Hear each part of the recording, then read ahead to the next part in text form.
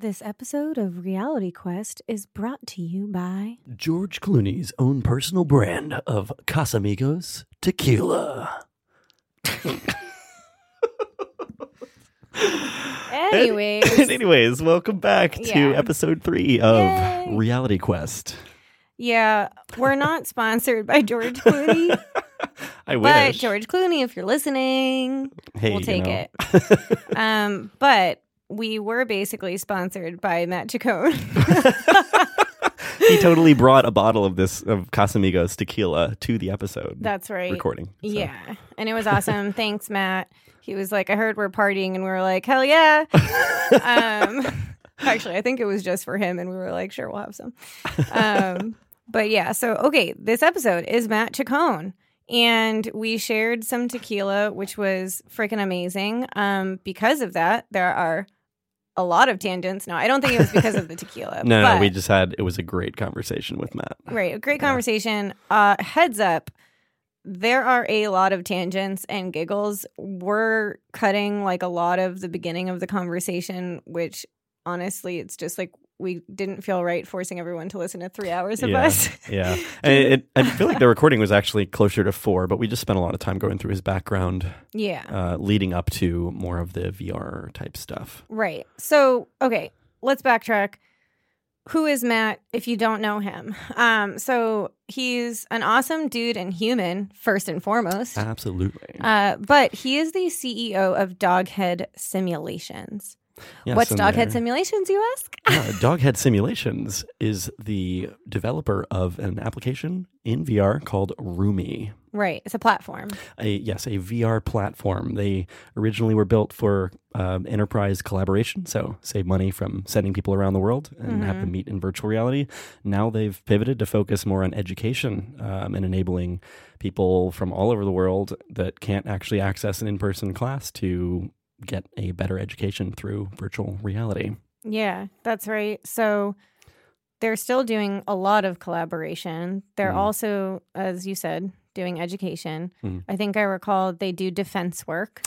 Yeah, they work with the government, or a lot of governments, actually, not just the United States. Right. And they also do conferences as well. And some work within conferences. And so, again, it's a platform where people can collaborate and work together. That's used in all of those ways. Matt has a very interesting background of how he got into all of this. And I will tell you, we spent like a ton of time talking about his background as well as all the tangents related. If for any reason you don't like having fun, then you can fast forward to like halfway through and try and you'll get more of the VR focused stuff. Yeah. But just trust me, it's worth the wait. Just listen to the whole thing and you'll understand more of what we're talking about towards the end. And it's just part of Matt's whole story. His whole persona or archetype. He is a very unique individual. Yeah, for sure. And Matt also has, because of all the work he's done in VR and because of the person that he has some amazing insights about the industry in general, how he has become so successful in the past few years and where he thinks it's all headed. And he is making the case that we will all be waking up and the first thing we'll do is go into VR, and that will be the last thing we do before bed at night. Yeah. But hear me out, that will in turn make us closer to our loved ones. Yes, that at the end of the day, it will ultimately bring us together. Yep, and literally, physically, not within headsets, and that it will enhance our lives. So you'll have to listen to find out all the details there. Yeah, that and many more things. One more plug. Shirt Cockers comes back. Anyone? Oh, yeah. Episode 1? Episode 1. You got to go back and watch. There's a quick reference to that because turns out Matt is one. Just kidding. Okay, what else? Secret Anything Winnie the else, Pooh. Jay? No, I think that's it. I mean, we get into all kinds of cultural references and whatnot. It's just a fun conversation. Really awesome human being. And we should just dig right into it. Yeah, just a good time. All right, let's do it.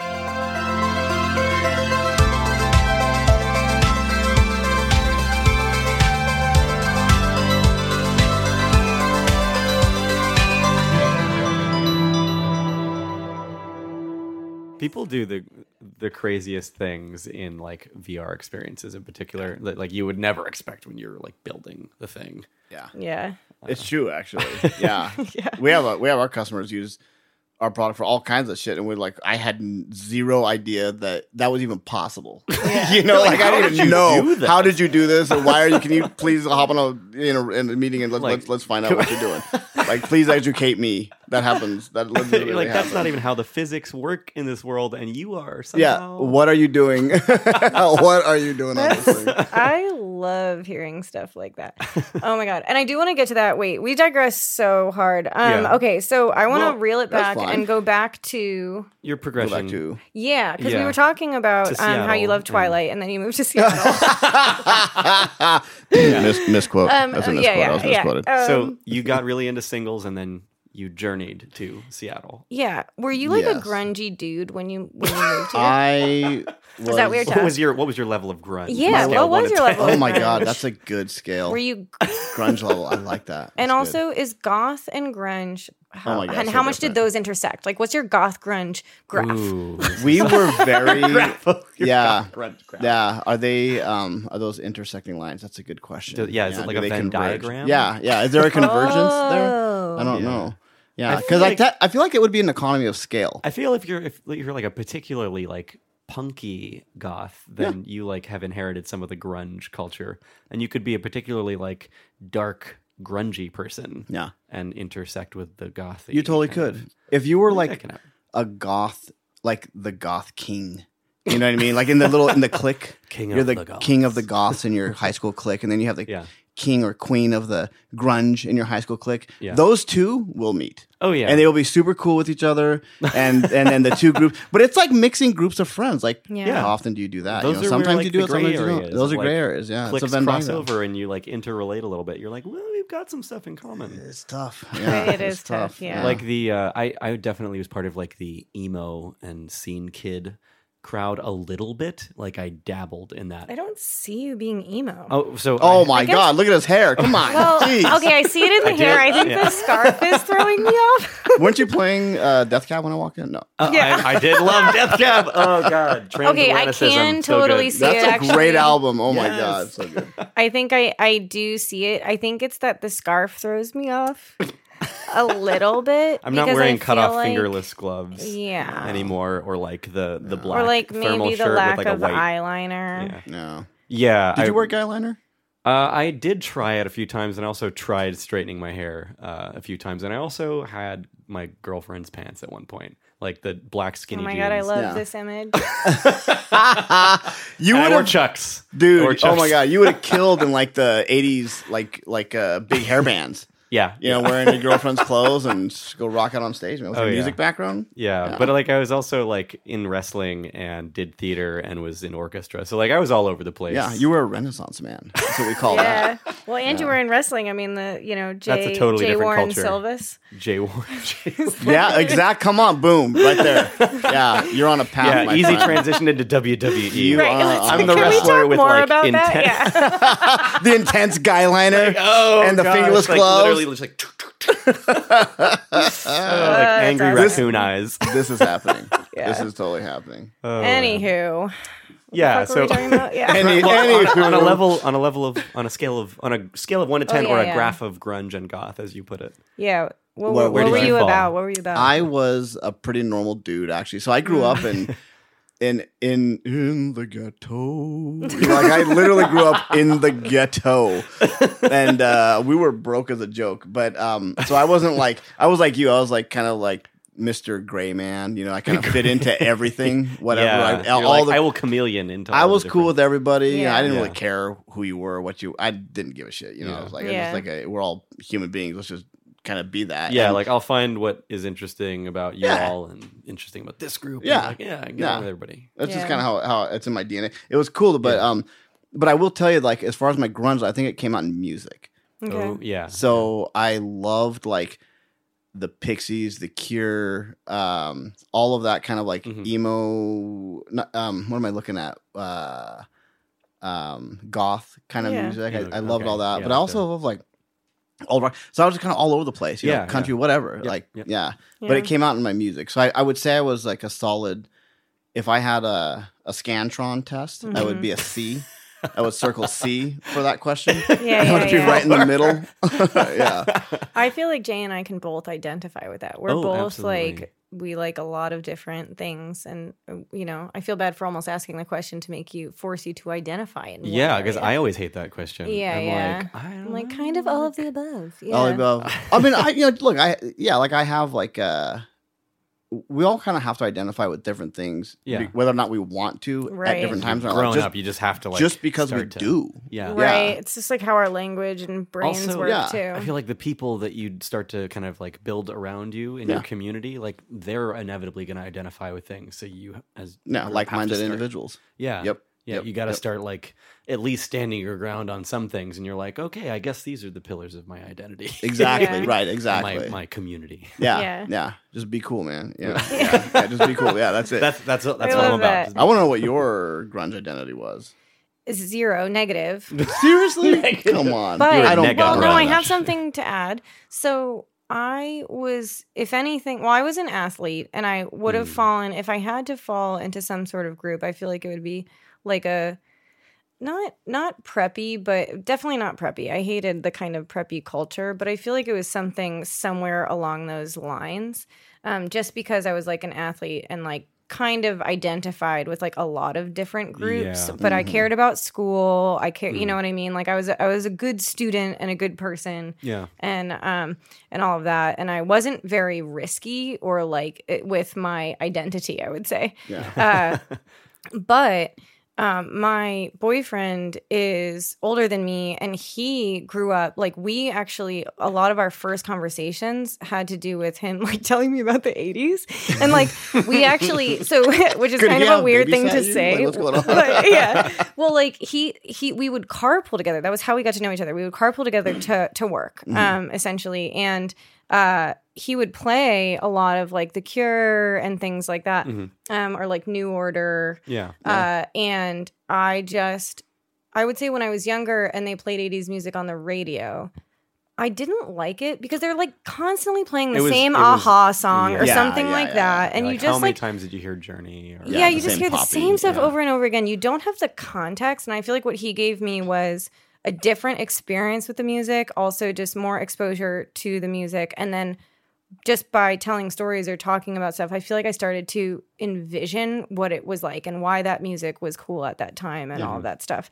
And it makes such a difference. And so now I would say my goth grunge score or whatever is much higher. In fact, he like belongs to goth clubs and started introducing me to those. And I think they're so fun. They're kind of bizarre. And actually, because he's from Florida, what's bizarre is that Seattle's actually not that good at goth clubs.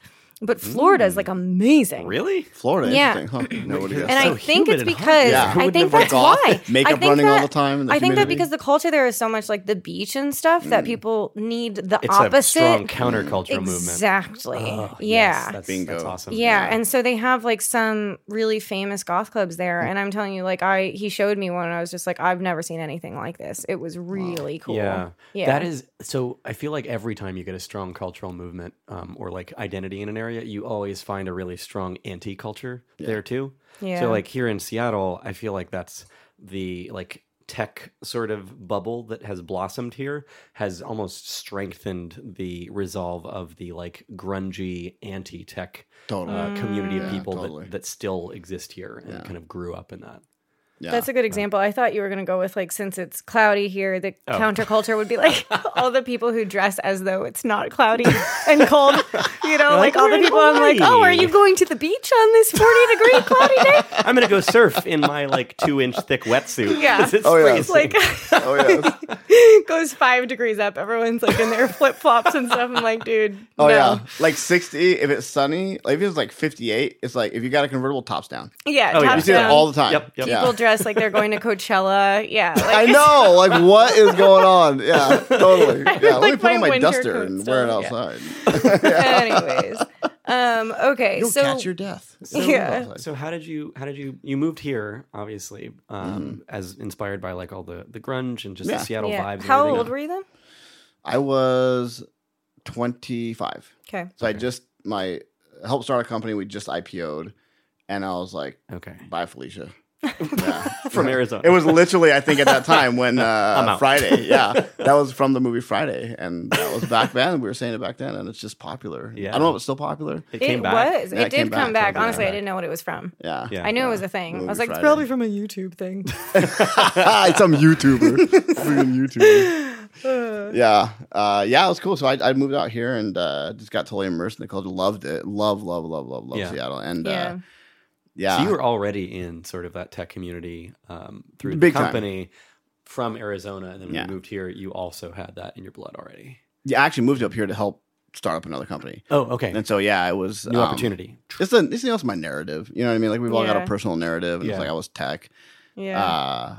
I didn't have a college degree. You know, I was too fucking poor to go to college, so started a company instead. You're just like you started a company when so. That was the first thing you did was start a company. Well, you to didn't be think fair, like, hey, let me go interview and try to, I did try that actually. Okay. I did. I legitimately tried to. So this is all like pre-internet, right? There was it didn't exist pre.com, pre.com. Yeah, it was just like a sparking. It's just and So what I did do that. I didn't. Like I said, like we were too poor. I mean, I liked school, but school did not like me, and so I didn't even know what an SAT was. Like I went to not the greatest school. Thought it was like an STD or something. Yeah, I was like, no, it's not for me. No, thank you, sir. I don't want any of that. I do not want that. ACT, I went to health class. My good man. School taught me better than this. That's right. So I did not attend Mama that said, day. Always avoid the SATs. Honestly, I wish they did say that. They're not that dissimilar. Are they interesting? No, they're not. It's not like Twilight. I can't wait to see how this ends.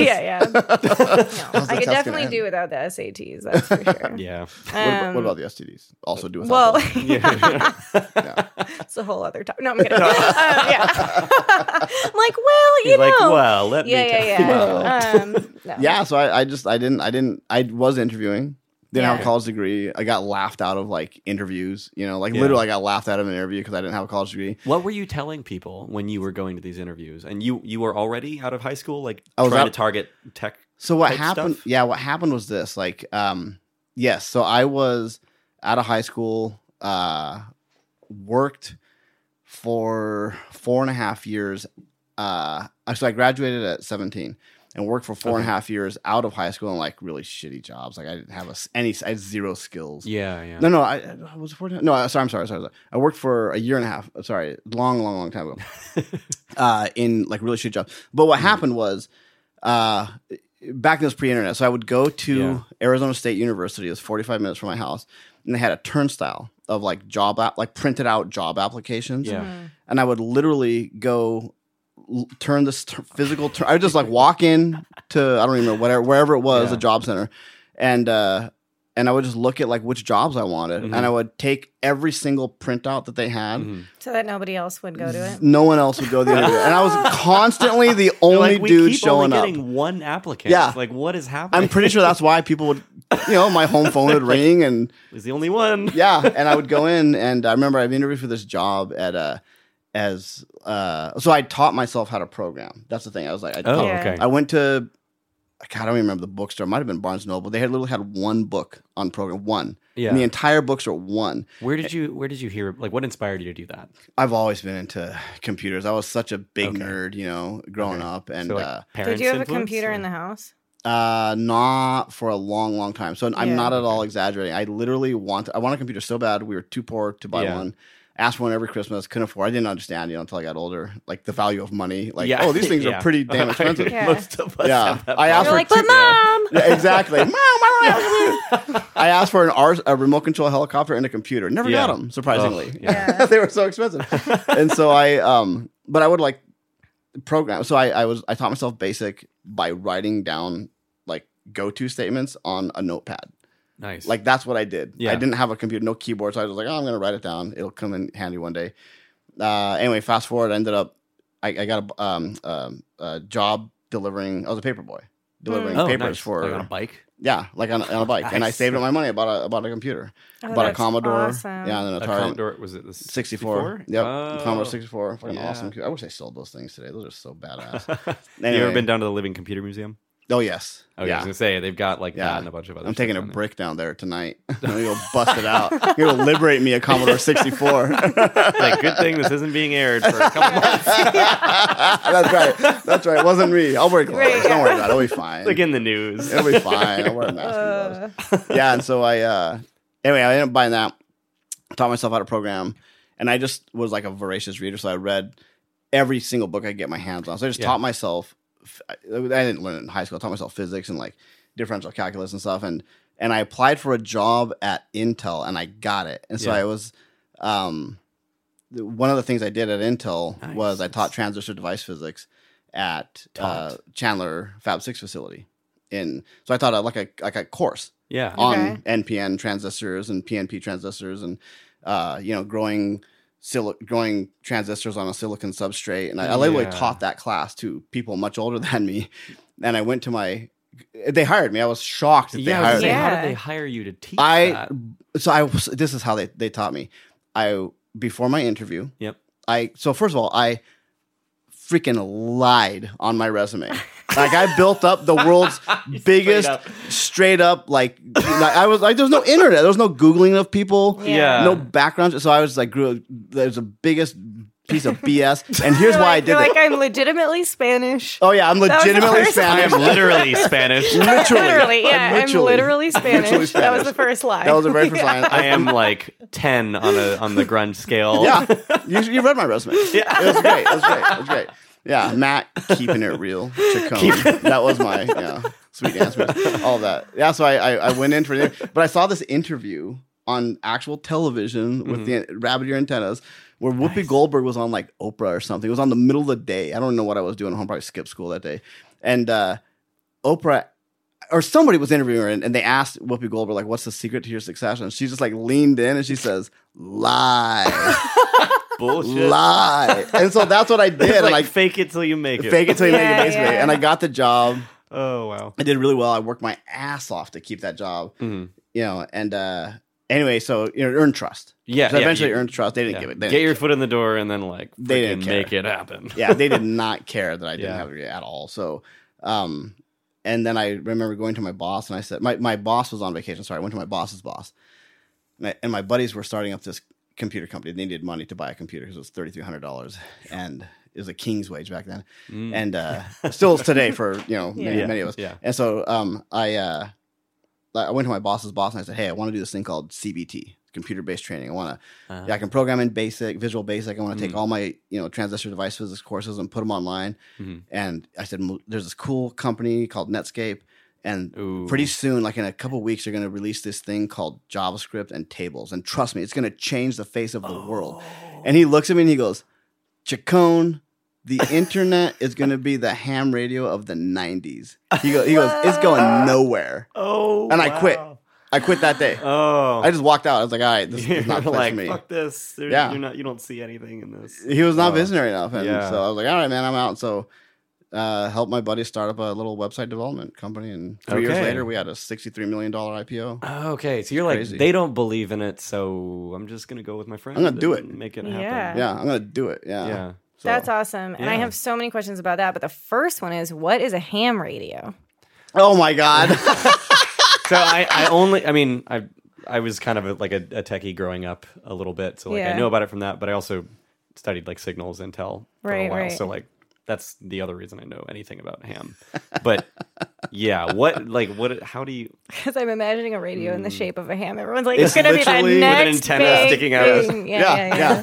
Antenna, spam, ham radio. It's awesome. Like the hamburger phone. It's when you strap a radio onto the side of a pig. Ham radio, that's great. So what does HAM stand for? What is what? HAM. I have no idea. I assume it's... Okay. You're asking the wrong guy. That was told to me. Got it, we didn't have a conversation about ham radios. Well, but it's like, here's what a ham radio is. A ham radio is like some old dude, like your grandfather, wearing like a flannel shirt in his basement. Like, and he's got like a bunch of like old equipment in the corner. Yes. and like an antenna on the house. Yes. And he's like trying to talk to people over in Ohio. Exactly. Across the country. Or like Germany, you know, like on a radio. Yeah, it's crazy. You could bounce it around the world. Yeah. Although a ham radio, you need to know someone with a ham radio because but when the zombie apocalypse happens, you need to be best friends with that person. Right. Yeah. Oh. Okay. Yeah. I think maybe in the newest Stranger Things season they use a ham radio. Oh yeah. I feel like it used to I guess common in like cop cars in the police force, in like truckers would use ham radios to talk back and forth all the time. Yeah. I guess we're it was saying ham, not hand, right? Ham. Yeah, ham. Like okay, yeah. We're not talking about walkie-talkies. Like potted or roast ham. Yeah, exactly. Okay. No. Yeah, that's what I thought. Yeah. All right, cool. So anyways, now that we have that out of the way, I have my Wikipedia reading for the week. Completely useless. Maybe you should go ham on that history. Oh, that was disgusting. Oh my God. You should leave. I'm sorry. I'm just gonna go. You can do the rest of the episode. Anywho, so what the heck was that company? What were you guys doing? So it was a tiny little website development company, but we ended up getting purchased by a larger company started with this guy named Joe Firmage. The company was US Web Corporation. Okay. US Web was it wasn't really anything. It was just this guy who had raised a bunch of money and said, I'm going to go purchase a bunch of tiny little website development startups. Studios. We were a studio. We were a legitimate studio. And we literally had I get questions still now from venture capitalists like, what's your secret sauce? And I'm like, well, if I fucking have it, you're not going to know it. Like, give me some money and I'll tell you. Like, why would I tell you my secret sauce? So we had none of that. But what we had was a cool idea. Everybody wanted to go quote unquote .com back then. Yeah. And we were just really good and we could crank out websites. I personally built Wells Fargo's very first website ever. Whoa. Really? Yeah. And it was a brochureware site we used to call them back then. So we just brochure website so that they knew what it was. You're like, it's a brochure. It's just it's digital. Yeah. It's basically just like a PDF for a website. No, well, I mean, essentially that's what it was. Okay. It wasn't a PDF, but it was. But like a language so people can understand. Yeah. Super like, flat. What's it like? Because they can't think of it, probably. 3D spinning world with the word email. Yeah, you're like going around it, like that kind of shit. It's like your brochure. Yeah, it's like your brochure, but it's online. Yeah, and it's .com. Ooh, .com. Yeah. So so we ended up picking up. We just built websites, and we did them really good. We did them better than anybody else in Arizona, and we did them fast. We gained market share. That was our secret sauce, like rapid market share. Mm-hmm. And so we owned like all the sports teams, like the Arizona Rattlers, the Diamondbacks, that's awesome. US Open or the Phoenix Open. The list went on, and like Phoenix Coyotes, it was cool. So and we had like legitimate, really talented competition, which was good. Because it proves the market exists. And anyway, so they evaluated a bunch of companies. His US Web, and they ended up selecting us. They purchased us for stock, and like I said, like 3 years later, we went from one office to 55 around the world. Wow! Yeah. And IPO'd and really successfully traded on NASDAQ, and it was cool. Man, it was a good time. It was riding, you know what that it was. Wave. Yeah. I was born at the right time. That's literally what that was. Very fortunate. I was just born at the right time. Timed it. Mom and Dad had that special hug, and I was like, well, but you did have the skills though going I did. in. Yeah.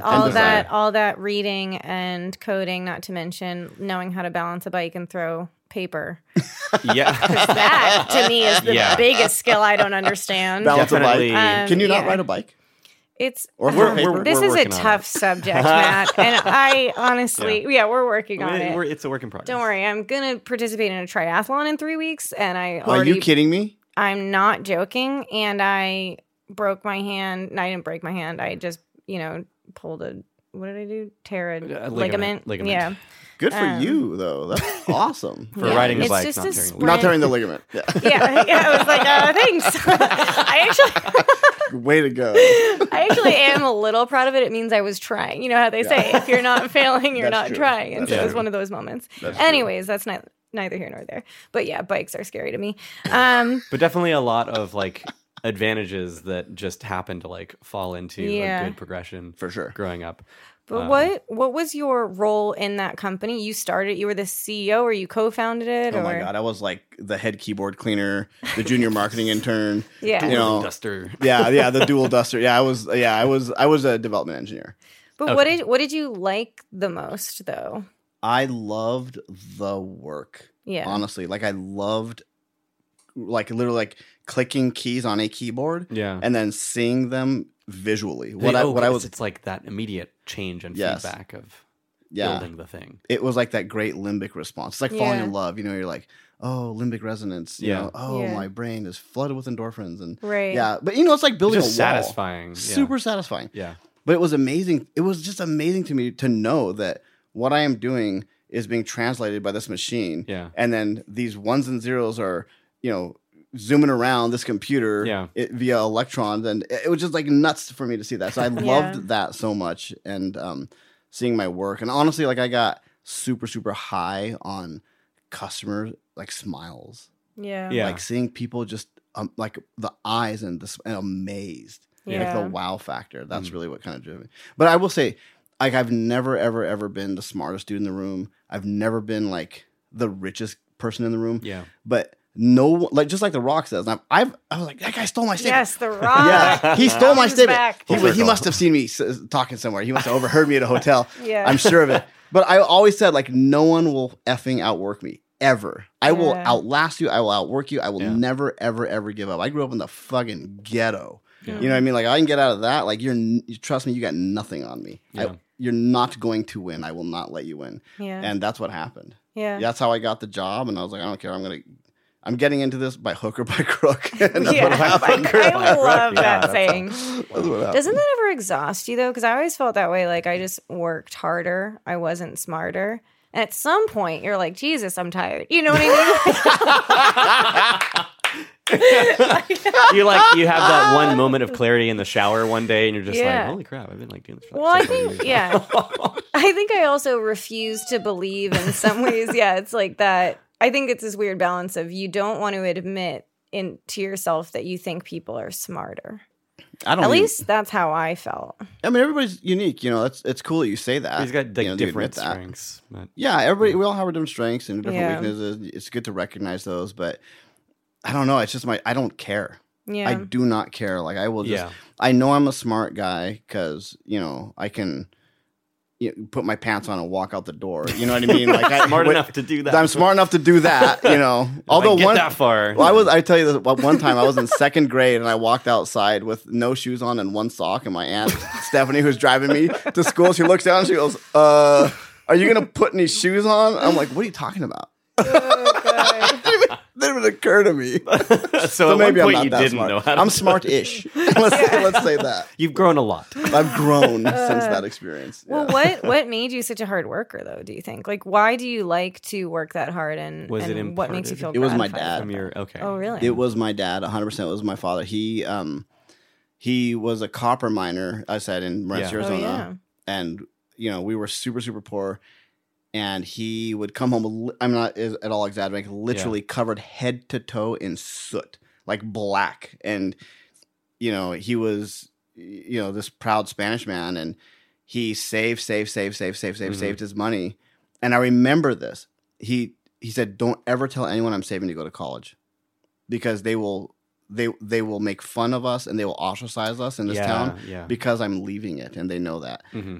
And one time his coworkers found out. I remember because I was going through. I used to play with his tools, and I was going through his tools, and it was I won't even say what it was, but it was this. His coworkers had carved and he kept this. As a reminder. As a reminder, he kept it. It was one of his just wrenches. That innate societal adversity. It was hate. It was they carved this horrible thing in I don't know what they used, but they etched it. They roughly etched it into this wrench. Yeah. And I found it, and he told me that, he said, I come home and I look at myself in the mirror and I have to physically wipe the soot off my, the dirt off my face, and it takes me an hour to clean. Yeah. And he said, and then I have to clean my body, then I have to clean the shower, then I have to clean the sink, and every single day. And he said, but he called me mijo. That means my son in Spanish. Yeah. He said, but mijo, that drives me forward. He said, because I was crying. I was like, why would their friends do this? And he said, they're not my friends, and they just know that I'm going somewhere else. Yeah. So he brought us. You're trying to leave that place. Trying to leave. And so there's all this resentment and anger over someone thinking that they can get out of what all those people just assume to be like, this is just life. Like, this is just life. Accept it. Embrace it. If you're trying to get out, you think you're better than us. You think you're better than us. Yeah. And he didn't.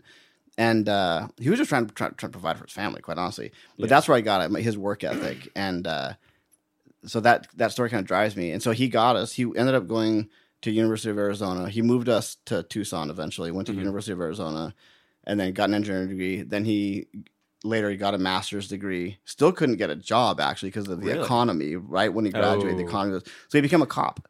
And then he was a cop for a little over 8 years. Then eventually he did get an engineering job and was a very successful engineering senior engineering manager. I don't know exactly what his title was, but at John Deere, actually. Oh, okay. And I went on a few business trips. I actually interned with him for a summer.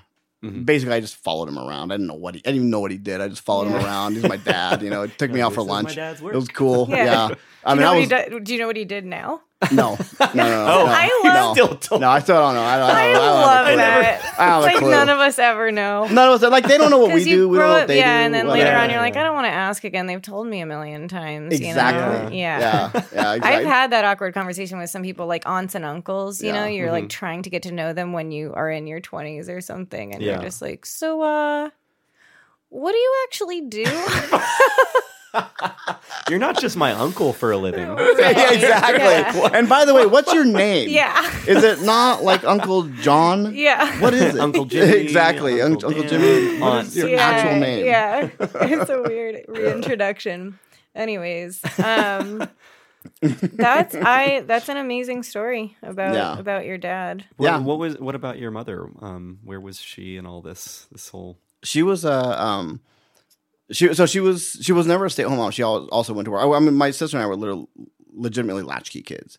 Latchkey. Like back then was this term where your parents were working too poor to hire a babysitter or whatever. So you're alone. Like you do everything. You cook, you clean on yourself. You lock the house when we leave. Kids stay at home. Yep. And, latchkey. Latch and key. And so, but she was worked at like insurance agencies. Okay. And so, I know she did that. I don't know what her title was, but I know she did that. Yeah. But so anyway, and we eventually made our way to South Central Phoenix, Arizona, when my dad had a master's degree, could not find a job, and grew up in the ghetto. And but eventually, we got out of there, and we literally moved to a really nice white house in a nice neighborhood, and like a literally white house, or a house in a white neighborhood. No, both of those. Oh, okay, it was both of those. We were very Spanish and Mexican, and I mean, we heard it all. Like, here come the leaf blowers. Like, we heard all that shit kind of growing up, and you know what I mean? We heard all that, but it didn't faze us. None of us. Like, we were all like, whatever. Like, we're in your neighborhood now. Yeah.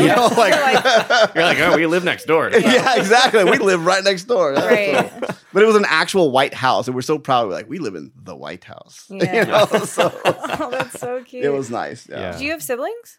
I have one sister. She's 18 months older than I am. Okay. Lives in California. Yeah.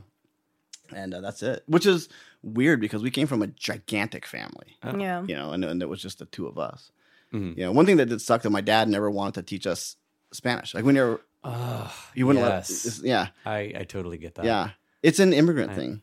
Yeah, I think there's like an idea when they're coming over and get established here, and it's like you have the best interest for your children, and you want them to be like raised up and embrace the American culture so that they can better like mesh and meld into society here. Yeah.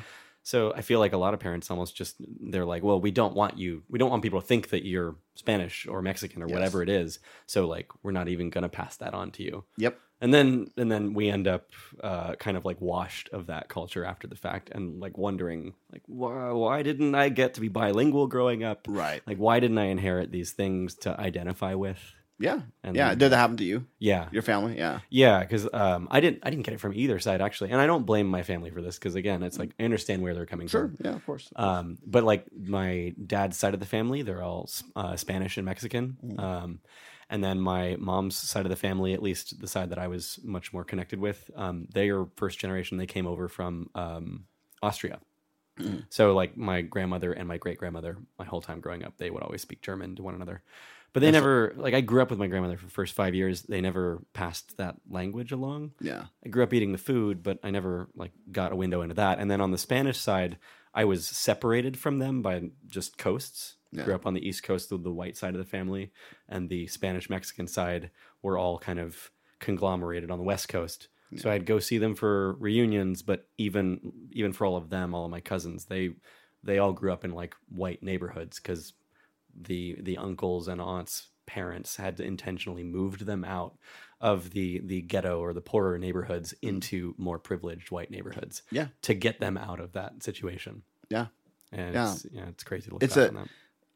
That's great that they did that they were able to move forward in life. Yeah, like it's definitely a good advantage to have had like an extra few steps ahead that they gave to us. Yeah, but it's also that juxtaposition with like, now we lost some of our cultural identity in the process. Have you tried getting it back? Like, I'm in the process. Yeah, that's good. That's trying good. to now. That's good that you can do that. Yeah, I'm doing the same thing. I've done that. I'm long past that actually, but I've kind of visited the old stomping grounds, kind of where both families came from. Mm-hmm. I've been to both like hometowns, and I can see why they left. Quite frankly, I would have left too. But I'm doing actually. You know what I did recently is I did ancestry with traits, the DNA ancestry DNA and traits. I haven't gotten my results back yet. Okay, but which one is traits? So I've done the Ancestry.com one.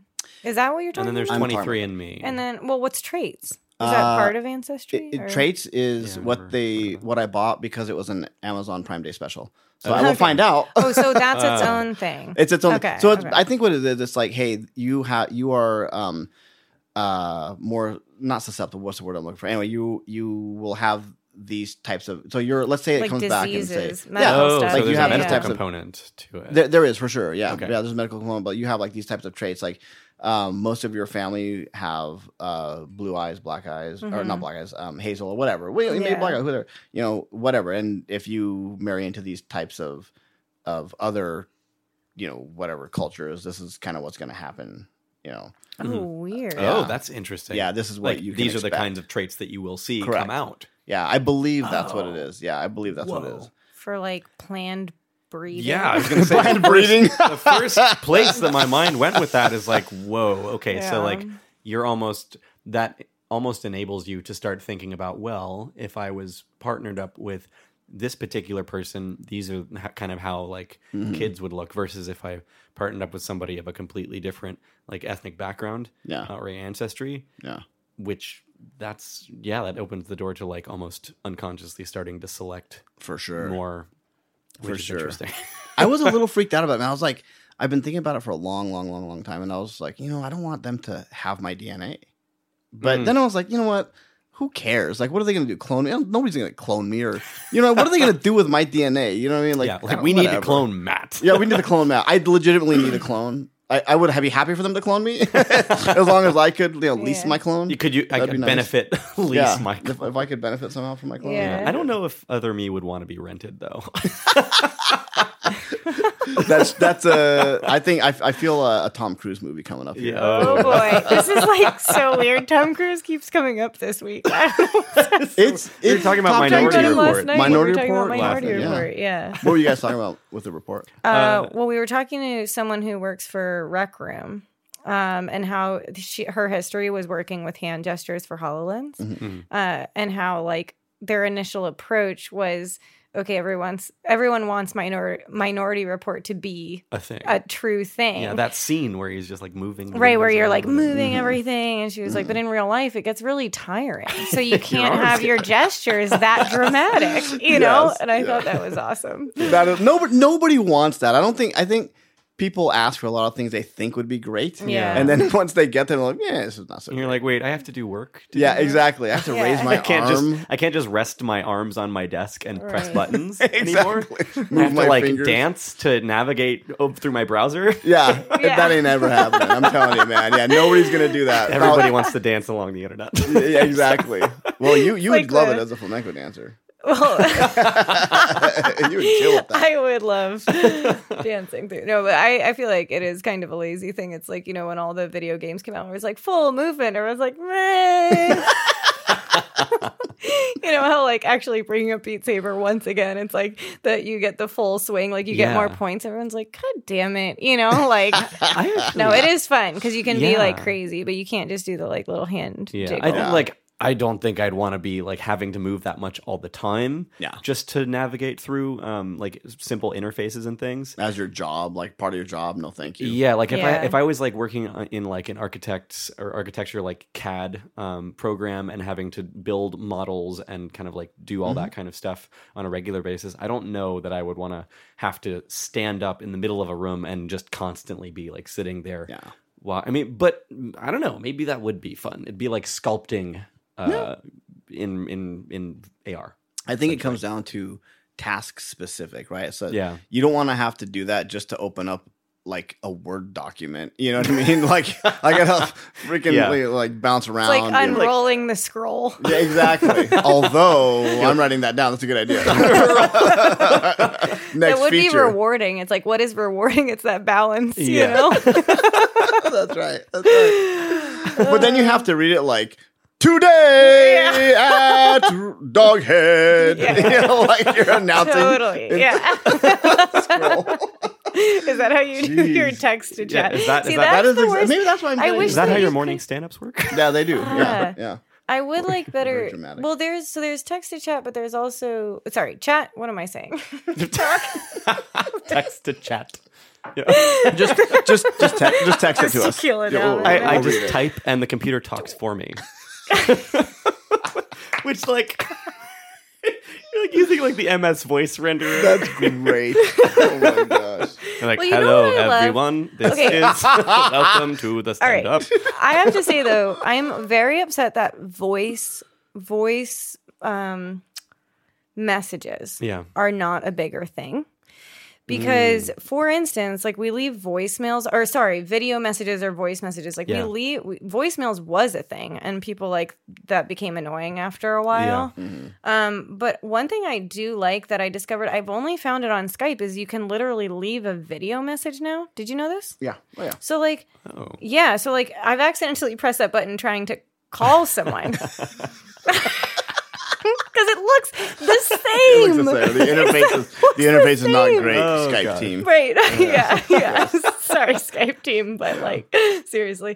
So, but then I discovered through that mistake that you can record like you can just like say, hey, how's it going? And then like send that message. And I guess there's no difference between just taking a video of yourself and sending it to someone, but it does feel different. And I don't know why, but I always have fun doing that. Like if I'm I'll like Skype with a friend if we're working on video stuff together. And if he's not around or he's like, I'll be right back and leaves for like way too long and it's sketchy, I leave a voice message just like singing to him, like, where'd you go? You know, like, and just, like doing all this stuff. And I feel like there's something really funny about that. So I always wish that and like doing voices, like you said, if you could do that, because your whole voice to text, and it takes away any cool voices that you would do.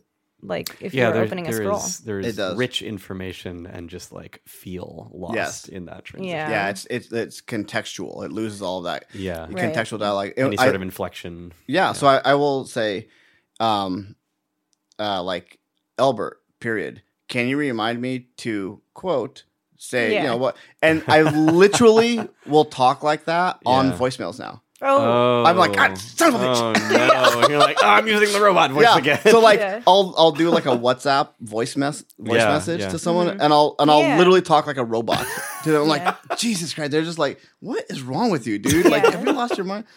But you know what I do? Like, I hate video chats. I hate them. Really? I hate them with a passion. I cannot stand them.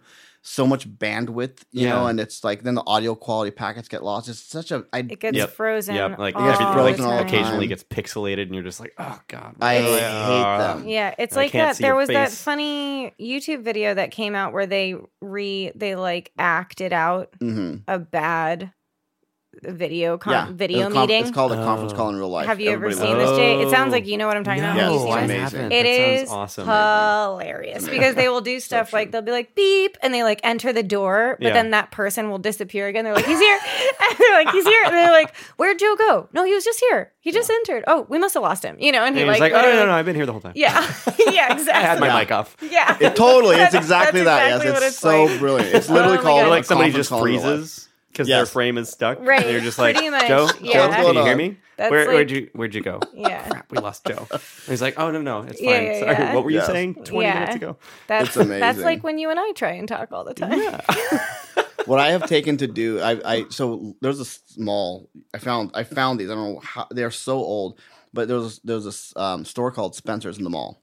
Yeah, it has all the like funny toys and weird tricks pop and culture. Games. It's just like it is a huge pop culture store. Right? Do they still have them?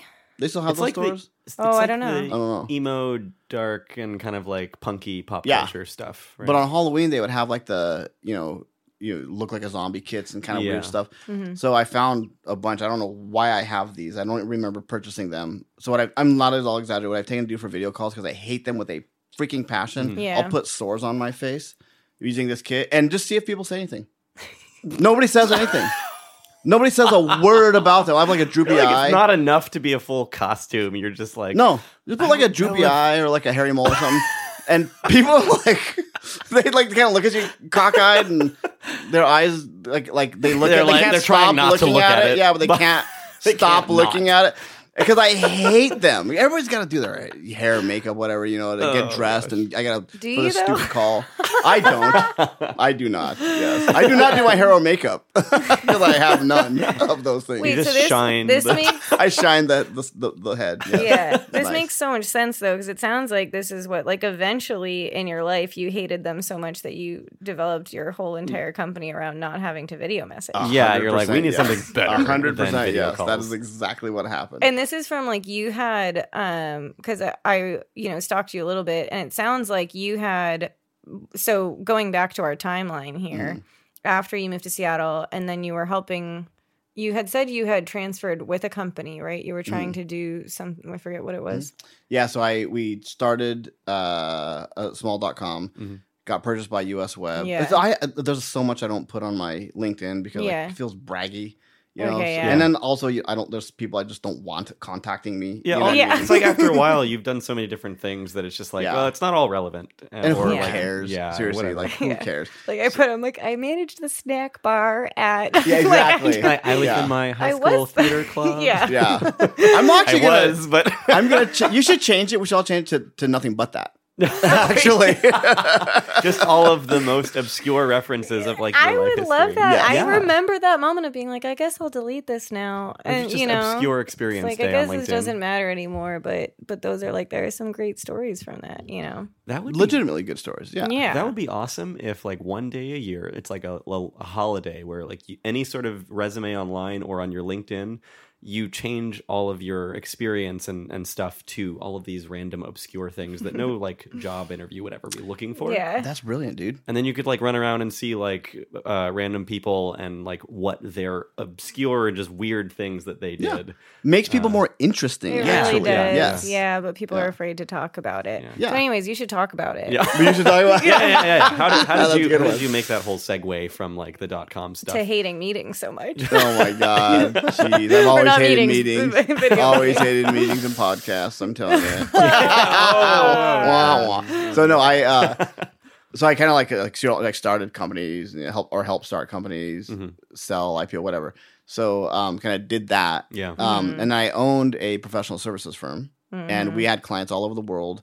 And I just remember one day I had meetings with people in Pune, Tokyo, and Malmo, Sweden, and we tried. Everything, because it was just a shit show that whole day. We tried Skype, Blue Jeans, Zoom, you name it, all of them. We tried all of them. Yeah.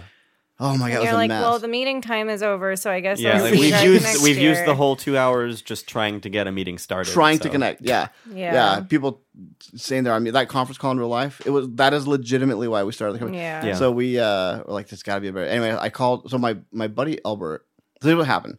I had business expertise. Yeah. Or expertise, quote. Nobody's really an expert in anything. I had experience. You had been through lots of small businesses and startups and adventures at that point. Yeah. I kind of, run the gamut. And my buddy Albert was working at HTC at the time and working on VR. And my buddy Chance was not doing anything. He was just, kind of traveling around, living in Brazil, post Call of Duty. And so I was like, look, guys, man, there's got to be a better way because I'm having all these problems. Yeah. And Albert had been legitimately trying to get me to start a VR company with him. And because of my age, I'd seen it kind of come and go a couple times throughout my lifetime. How old were you at this point? I was 42, I think. Well, no, 40. How old was I? When he started talking to me, I think it was 43. This wasn't that long ago. It wasn't that long ago. No, yeah. It wasn't that long ago. I was 43, and you're like, no, man, that's the ham radio of the. that was literally me. You know what I said to him? I was like, dude, I've seen Lawnmower Man. Like, sorry, dude. No, thank you.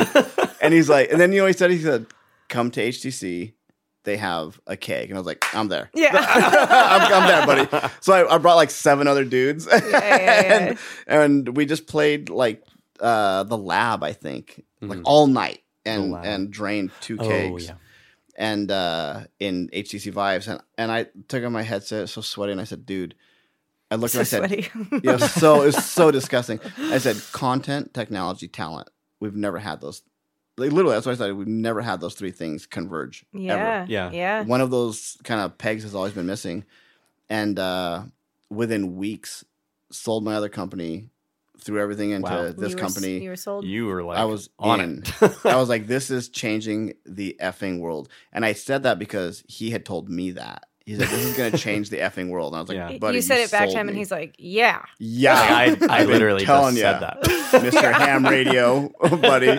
So we did that. Yeah, we started Doghead and got like within like 3 weeks, we had signed on Tencent, Tencent, I think that's how you say it, Tencent, Amazon. I think that's how you say it. I don't know. I don't even know what that is. They make makers of WeChat.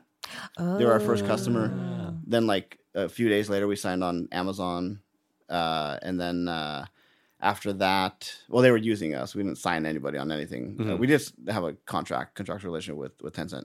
Yeah, and then went to Shenzhen a couple times, and then Shenzhen. That seems to really be just like a tech startup and business sort of capital over there for us to interface with China. Yeah, for sure. Yeah, Beijing, Shenzhen, Beijing. Yeah, because the IoT company that I worked for, they were a startup that I was working for when I first moved here in Seattle back in 2017. And we constantly had people going back and forth between here in Seattle and Shenzhen. Yeah. Because we were trying to get manufacturing set up there, and there are all these distributors and companies there that are already building devices that you can then just build into your product ecosystem or whatever it is. For sure. Yeah, and there it's it's booming, you know. And it was back then, and got a call. We got a personal invitation from Alvin Graylin, at the time the president of HTC China. Just called up my phone. I was sitting at my bar in my condo one day, and he's like, "Hey, man, you want to come to the Virtual Reality Venture Capital Alliance meeting with us in Beijing next week?" Yeah. And I was like, "Sure, yes, I do." Yeah. And we were off to the races. We converted from LLC to C Corp, and boom, it was crazy. Yeah. Okay. Just nuts. So it's been fun. But I will tell you, like, the reason it's been so good is because the 3 of us co-founded the company, Chance, Albert, and I. And I mean, Chance just understands 3D environments so well, like so well from his Call of Duty days. And I think he's the reason we have such high quality environments. Okay. And he kind of poo-poos a lot of things we want to put in there because it doesn't meet his quality standards, which are very, very high, which are good. Yeah. I mean, he's coming from like the AAA game and ecosystem. AAA game studios. So it was good, actually. It's been really, we had the right people at the right time. Again, like born at the right time. You know what I mean? Yeah. So recognize the opportunity. It's been cool. Yeah. And that was, so you guys got started in like 2016? Yeah. 2016. Yeah. It's so crazy because you and I talked like shortly after that, right? We did, yeah. I'm trying to think, like when was that in the time frame? Were you not even released yet, I think you were just about to come out with it. We were, yeah. God, it's been that long, really. Isn't that crazy? Oh my gosh, doesn't seem that long. I know. That's wild. Wow, you just blew me away. That's nuts, yeah. Wow, you really gave me a pause there. Because it's gone fast. It's gone super fast. But so we when you interviewed me, you had a different hairstyle at the time. Your probably straight. Yeah, well, we were on camera. Yeah. I probably looked pretty different. I was actually a little nervous. You would be like, so where's Kelly? Well, I remember because you're like, we're going to be on camera. I was like, oh, shit. Okay, I guess I'll wear a sport coat. So I wore a sport coat. You and I were both just like pretending. Yeah, big time. Yeah, we're like, we are formal and professional all the time, of course. Yeah. We are formal. Oh, I know. I look back at some of those. I definitely look back at some of those videos and I'm like, God, I was trying really hard in front of the camera. camera, you know? It's just so nerve-wracking when you first start going on camera, you know? Or just in general. I mean, there's that pressure. Yeah. That's what's nice about doing a podcast. I agree with you. Yeah, I totally agree with that. Even when I was like, I had this epiphany, and this is a relatively recent thing, but with my company, it was exactly that what you're talking about. It was, I am playing a part. I'm playing this part for other people that I don't even know. Yeah. These venture guys that I'm trying to please them, and I just said, why? Yeah. Who cares? These people are strangers to me, or whoever it is. You know, I'm just using them as like an example. They're not bad people at all. My point is, why am I playing a part for these people I don't even know? They're complete strangers. I'm just gonna be myself, man. And just you know, kind of do what I've always been doing, and it seems to work for me up to this point. Yeah. You know? It can be confusing, though. I mean, in any work environment, I guess, and like when you're put on camera, you are forced to play this part, and I feel like you get confused about who you are too. You know, you're like, well, because you're having your like whole outward identity scrutinized all of a sudden, and you're just like, oh wait, all these different things that I do normally. You're being judged. Yeah. You're legitimately being judged. Right. Yeah. And I think especially when you're younger, you have this feeling like you need to play that part, you know? And like then looking back, it's like if you took a picture of yourself at the time, it's like I have no clue who that person was. Yeah. Yeah, well, you did that because you're on video. Yeah. And, you know, you didn't have a choice, right? It was moving pictures. Moving pictures in the TV box. In the TV box, yeah. I actually did that. So I recently pulled up an old picture of us standing in front of the VR VCA banner. And I was doing so much to please other people, I totally neglected myself. Yeah. And I was like 30 pounds overweight, at least 30 pounds overweight. And I had just stopped exercise. I stopped paying attention to my own body, like my own mental and physical well-being. Just disconnected, kind of. Completely disconnected. And it wasn't helping anybody. It wasn't helping me, not my company, nobody. And so I actually recently started, because of that, I was like, you know what? I don't give a fuck. I'm going to just do my own thing. But I started working out in VR. And oh my gosh, you mentioned that. Yeah, well, you texted me being like, I'm just going to do some VR workouts and I'll be over. And I was like, cool. Casual, you know. Yeah, me too. Oh, yeah, I'll see you in room. I'm in one right now. I'm just finishing up. Yeah. Like, you haven't done yours yet? So like, get on it. Come on. So 6 a.m. this morning. What the hell is that? I do. No, now I have a memory of seeing you post something that was about doing push-ups in VR. And I think I honestly like didn't process it. I was like, I don't even know. What's happening? Who's this Joker? Like, what does that even mean? So, yeah, what does that mean? Yeah. It literally means just working on VR. Literally, I just like, you know, it's my life. Like VR is literally my life. Eat, sleep, breathe, all that stuff because I have to and I want to. And so I was. What happened was I was in a hotel room in New York, and I was like, "Fuck, I'm fat." You know, I literally did not recognize the person in the mirror. Yeah. And I was like, I completely let myself go. So I put on my VR headset just to look up like workout videos. And I found one doing a plank. So I streamed myself to Periscope doing a plank in VR. And it was the first one I think I'd ever done. And I think I ended up going for like 8.5 minutes. What? Just because I didn't. People come on the stream? Or? People came on my stream. You did a plank for 8.5 minutes being super out of shape. That's just annoying. You know why? Because I was just like lost. I was like in VR, just doing my own thing. You weren't thinking about it. I wasn't even thinking about it. You just kind of like locked up into that position and then you're just like off. Yeah.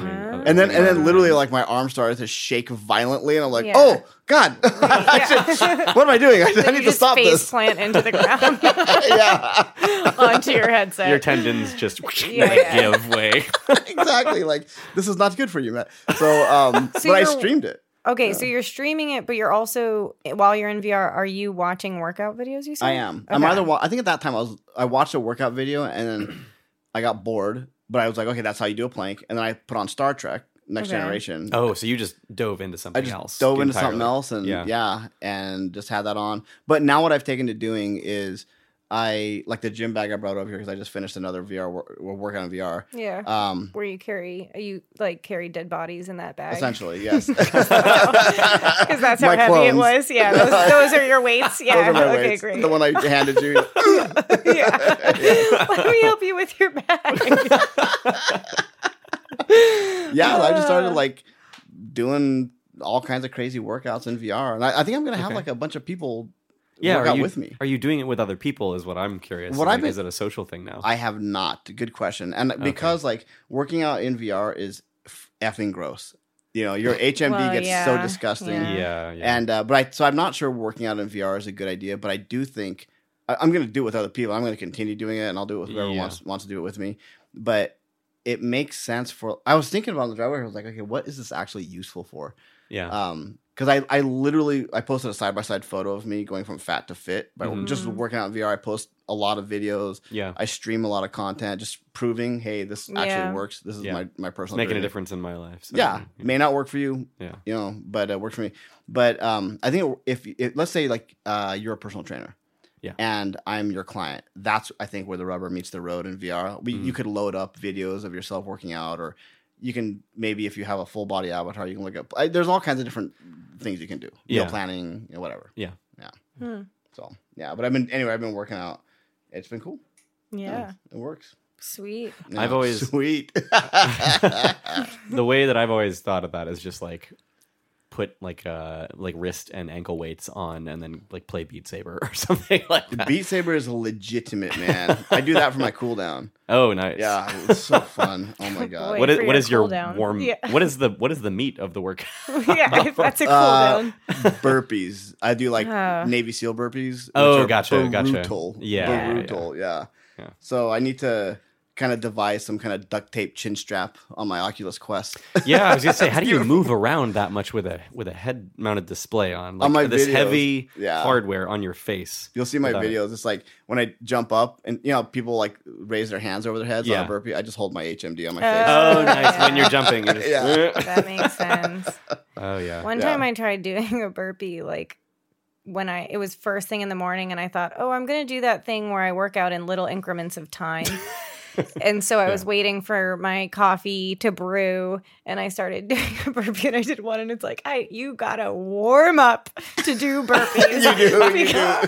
Like, yes, you do. Warning. Yeah. Because I did one, and I was like, huh! PSA. Landed flat on the floor. Just like threw every part of my body out. Like, and my I body was like, not ready to do a push-up. Like, it was so bad, and I haven't done one since. Well, aren't you doing a triathlon like in 2 days or something? Like, what's happening with that? It's gonna be tough. Is it like a Tour de Franzia or is it a triathlon? It's a VR one. You don't have to actually go down. It's a virtual triathlon. Perfect. No, well, I am historically a runner. Okay. And I've had a lot of back issues since I was young, pretty much. And I played ice hockey, and I think I just destroyed my back somehow that way. Cool. And and I basically was getting sick of it this year and thought I'll do cross training. Mm-hmm. But I am scared of swimming and biking. So have you not done either one of those things? Basically. Don't drown. Yeah, I know how to swim, but knowing how to stay afloat and swim in general is totally different than swimming for sport. Yes. In fact, one of my friends need to make it out a quarter mile and then come back. One of my friends was a lot of talk, being like, I can teach you how to swim. I teach all my campers. Then he came to the pool with me. I'm like, what do you call it? Good luck on your triathlon. You're gonna crush it. What's that? You know that sidewalk that they fill with water? Yeah. What's that called? The really big bathtub in the middle of town. That was in my brain. I think because of hockey, I was going to call it a rink, and I'm like, no. The swimming rink. Oh my God. You know the it's rink, a liquid but it's ice melted. rink. Yes. No, I'm familiar with this. But he was dying after one lap, and I hope he's listening to this because I was just like. Anyways, no, I've actually really been loving learning to swim. Really love it. I think I also chose a triathlon where it's a beginner one. So it's a sprint one. So it's still a half-mile swimming, though, which is a long time to swim. Yeah. That is a half-mile swimming does not equal a 5K running. No. Yeah, so the swim is gonna suck, but there you can stand on the side. They also allow you to technically swim with floaties, so we'll see how it goes. Oh, right on, fun. You're gonna have the little wing floaties on. But you're allowed to just, as long as you don't advance by walking, you can. It's open water in like the Columbia River, Okay, but it's close enough to shore. And then the bike is only 15 miles, which is totally doable. Yeah. It's my fear is biking in the city. It's more just like the traffic. Yeah. And They're because I know what they're not blocking it off. Well, I'm sure they are, but when you're practicing, when I'm practicing and I have to go through the city, I mean, even just today, it's like I basically cut off a biker, and I'm trying to be aware, but it's like I know what the mentality is as a driver, which is basically you don't even see them. Yeah. You're looking, you're just not looking for it. It's bizarre. You'll see the cars and you won't see the biker. Yeah. So, anyways, Are you gonna ride a line bike? In the triathlon? That would be amazing. Wait, what is it? Sorry, I thought you said the bike shares. You can do a bike share for the triathlon. You should totally do that. That would be amazing. I thought you said this is how much Like a lime-colored bike. I thought you said land bike, and what's funny is that versus a water bike. well, there's literally an aquatic like biking There thing, I is. think. Yeah. So that wasn't. I Like mean, a paddleboard, I was like, I mean. Yeah, land bike, like a road bike. Yeah, land bike. Yes, man. Yeah, I am right. riding like two-wheel road land bikes bike. versus mountain bike. There's land bikes in the middle. Yeah. It's We like should start a all-purpose. company called Land Bike. It's like Land Rover. Yeah. Yeah. Oh. We won't sell anything. We'll just see what people want. Yeah. What do they expect us to sell? And then we We're will just gonna make that poll thing. people. And We're going see, to poll like, people. if you knew of a company called Land Bike, what would we make, and would you buy it? Oh, my God. Oh, my God. What do you think we make? Why don't you tell us? Because maybe we do. You never know. Hello, Land Bike. okay, yeah. I'm inquiring about what products you sell. What is your product? What would you like us to sell? Yeah. Well, what do you think we sell? What do you want to buy? Oh God. I will legitimately invest in that company. I think we should get it. Well, that's the thing. I mean, you are so. What I want to know is like, how did you get all your businessy part of yourself? Yeah, because you talk your businessy To part. speak Your technically. businessy My bits. businessy. Where do businessy bits My come businessy. from? Yeah. Use the technical term. That sounds wrong. The businessy bits. I haven't lost them, thank God. That's good. Like I've had those since the beginning.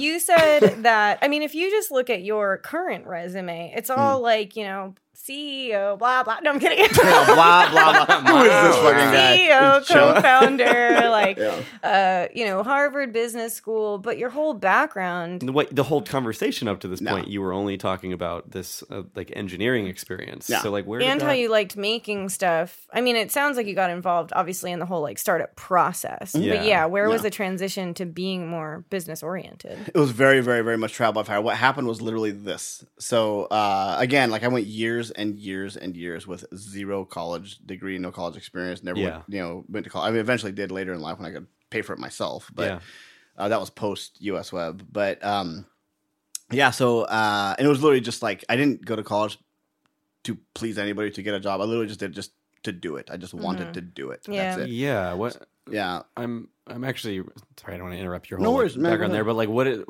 what actually did cause you to kind of decide if you were at a point where you already had this solid skill set, and you had, I'm assuming you went through a couple different ventures and companies by that time, but what actually made you feel like, yeah, I want to go do that, even though it's not for like a particular requirement for what I'm doing?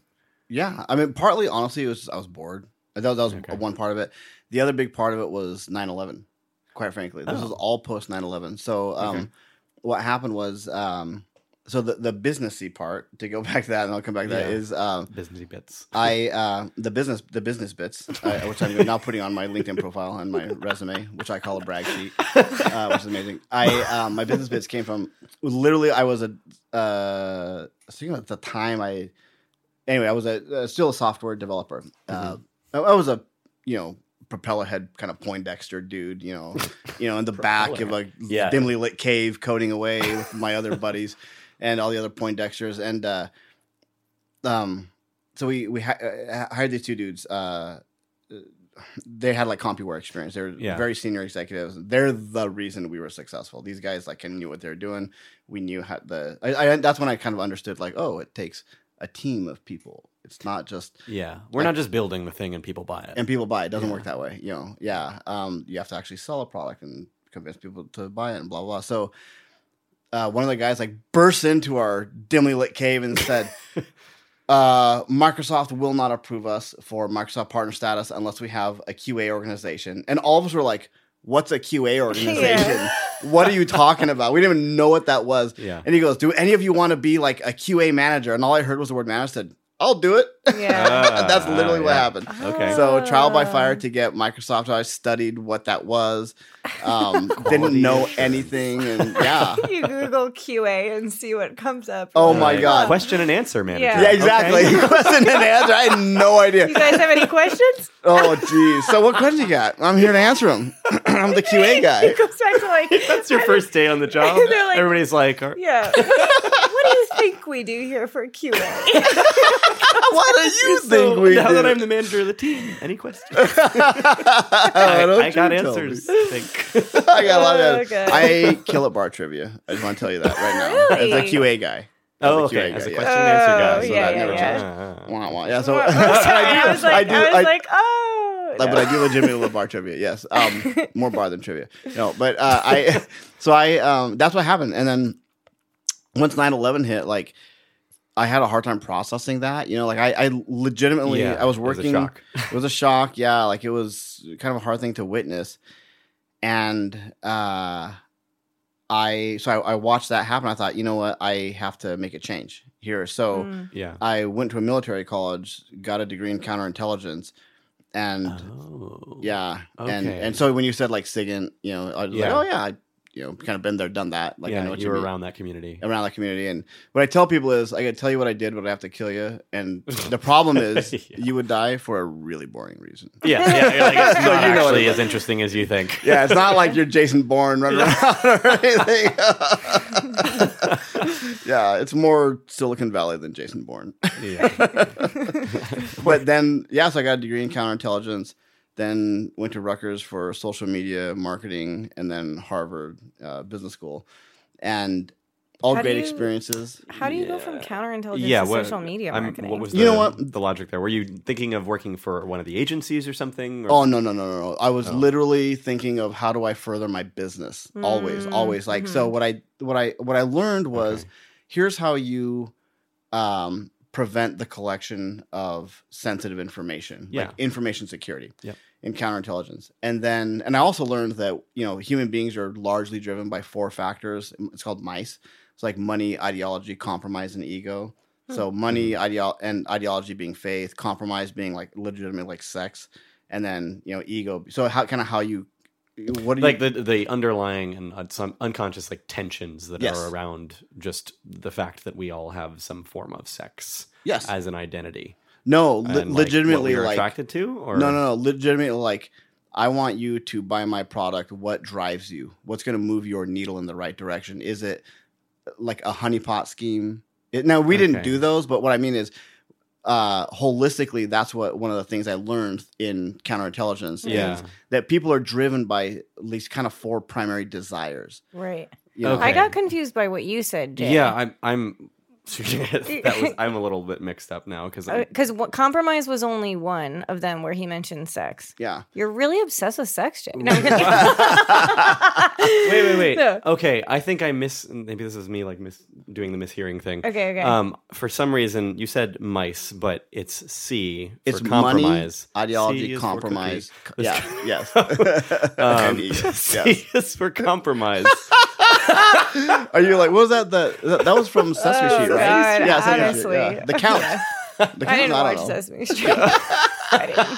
My mom always says I grew up on Real World, and I'm like, that makes sense now. On Real World? Like well, I have 2 older siblings, Oh my God. So, anyways. Your mom is so I don't know that song. Your mom's But I do know about sex. Yeah. Okay. You know the sex. You mentioned compromise and then said something about sex specifically, and somehow I like mixed that up and was assuming it was like MISE. No. Okay. I think they, you know how people do like, oh, we need a cool acronym to describe this thing. Yeah. You were in the military. Okay, well, let's MICE. And they'll just say, okay, compromise just equals sex. Yeah. You know, it equals a honeypot. Gotcha. Yeah. But like counterintelligence operations, if you're trying to, you know, do, as you know, like do something in a counterintelligence operation, you're trying to convince somebody to work for your side. Are they going to be driven by money? Are they going to does their ego drive them? Mm-hmm. You know, how are we going to convince them? Yeah, what are the motivators? What are the motivating factors? And you can try to map out like what influences them and drives them. Yeah, what influences them? Yeah. So anyway, it was interesting, but you know, we don't do that obviously at our company. But so you're taking like a discipline that's kind of like completely separate and constructed for a different purpose. Yes. And then took those skills and you took them forward with you into your business. What I took forward, 100%. What I took forward was unconventional thinking. Yeah. Asymmetric thought processes. Yeah. So then with social media marketing, it was, okay, so I know how to prevent data collection and how to collect data through like different open source signals intelligence, like LinkedIn, Twitter, or whatever. Yep. Now social media, and I know kind of what drives people online. So how do I leverage that through social media? Yeah. And legitimately was, I need to make sure that my company Ruckworks, which was the name of my company that I had at the time, Ruckworks, yeah. Okay. Like, how is it successful? Like, or I need to how do I make it successfable? Yeah. You know, using these two disciplines, I need like a social media marketing strategy. Yeah. How can I leverage signals intelligence collection through like Hootsuite or whatever to collect like sentiment analysis? And then how do I leverage that in social media to legitimately influence people to pay attention to us? Yeah. So that you buy our products. Yeah. So you're thinking very much from like the individual motivations of the people that you're trying to sell to, or your particular community of users. And then also applying that to like competitors and other people in that same market or ecosystem. And exactly. And what I learned was, you know what it comes down to, man? Authenticity and trust. Yeah. Really, that's it. I was like, well, I just wasted years of my life, getting these degrees. Thanks for nothing. Yeah. So, it's like, okay, we just need to be real. Just be real. Be authentic, earn trust. Yeah. So. I think that's the only way to really earn real trust. Exactly. Yeah, exactly. So anyway, it's good. Yeah. And then did you go straight into Harvard Business School? No, that happened much later. It happened during Doghead, actually. Oh, okay. And kind of how that happened is I noticed that I was like, I want to do something else. And I honestly, I was like, will they even pay attention to me? Like, could I even get in? It's literally like, there's a curiosity about that. Yeah. You're like, if I figured out how to just do a solid application there, would I even have a chance? Of getting it? And it was easily hands down the best experiences of my entire life. Okay. Entire life. It's everybody there is so incredible. I have legitimately drank the Kool-Aid. And you were much older when you went there too. Yeah. Then obviously not people coming out of high school and going to exactly college. Right. Exactly. It's a different experience. It's a very different experience. Yeah. It's better actually for me. I think it's better to have that life experience, Totally. Yep. And leverage that. And honestly, I made truly, truly lifelong friends. You're like more focused. You're more of an identity at that point. It's like, why you're there. I actually think I annoyed my professors because I was constantly the guy like, ooh, call me. There's this Harvard Business School podcast called Cold Call. And, the lead-in is, someone says, the dreaded cold call. And I'm like, cold call? Like, I was going out of my way to get called on. Like, I was trying to, be teacher's pet. Yeah. Like, I don't even know what this podcast is about. That's awesome. Yeah. So did you always feel like when you were younger and you were interested in engineering and all of that, did you think that you wanted to own a business and own your own business? I did. You always had that feeling? The reason when I was younger, and this was a very naive, so just my very honest answer to the question. Yeah. It was a very naive thought process at the time when I think I was 10 or 12 when I had this. Tron, the movie Tron was out. Oh, yeah. So I don't remember how old I was when the movie Tron was, but I remember having it during kind of that year when Tron was out. Tron was a big, big motivator in literally virtual reality in my life. Tron was kind of when I was like, oh, amazing. And you're like, it's alternate world. Yeah, exactly. Yeah. And so Yes, I thought so. What I had this epiphany when I was a kid, and it was like I said, a very naive epiphany, but I was a kid. What do you want from me? So it was. You weren't a genius. I wasn't a worldly man. I wasn't the world's most interesting man yet, and so I kind of had this epiphany. I was like, oh, the way to truly like be successful in life is you have to own a business, like monetarily successful is what I thought. Like that's why I say it was naive.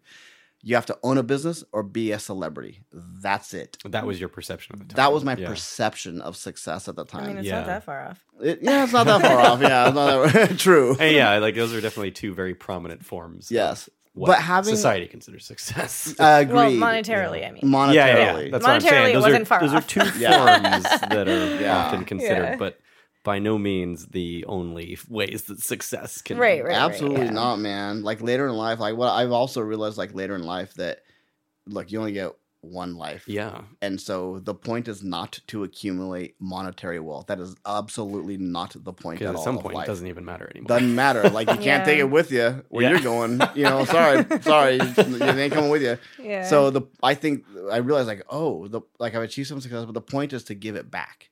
Like be humble, be kind.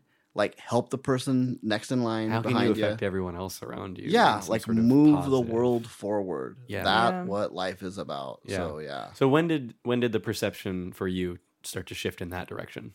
My more of like a communicative weird. Sort of like impact. You're asking really good questions, man. It's weird. Yeah. So I have legitimate answers to all of these. So. My buddy, I'm literal not answers like, or symbolic? These are real answers. They're legitimate. They're not symbolic or esoteric. My buddy at the time, and I'm not like faking my resume like I did for my first job. It was a total bullshit. This next 5 minutes is complete bullshit. Yeah, it was total bullshit. So my buddy Greg Henkel, I had a very growing up, I very much respected my father's work ethic. Mm-hmm. My mom, I loved her, but home life was, let's just say it wasn't a happy home. It was not, it wasn't a good place. So I spent a lot of time at my buddy's house, Greg Henkel, and we call him the Hankster. Great dude. And they gave me a key and they said, just come over anytime, just walk in. And that's awesome. I did that all the time. I would just pop in. They'd be watching TV. I'd just sit down next to them. No, we wouldn't say a word. They just pass me the popcorn or like peanut butter sandwich or whatever they were. Yeah. They just whatever. It was just, I was just part of the family. So you had like a little bit of sanity even when things were crazy. And it was wonderful. In your home. Yeah. And his mom died of cancer. Oh. And I remember she was such a beautiful, bright, wonderful human being.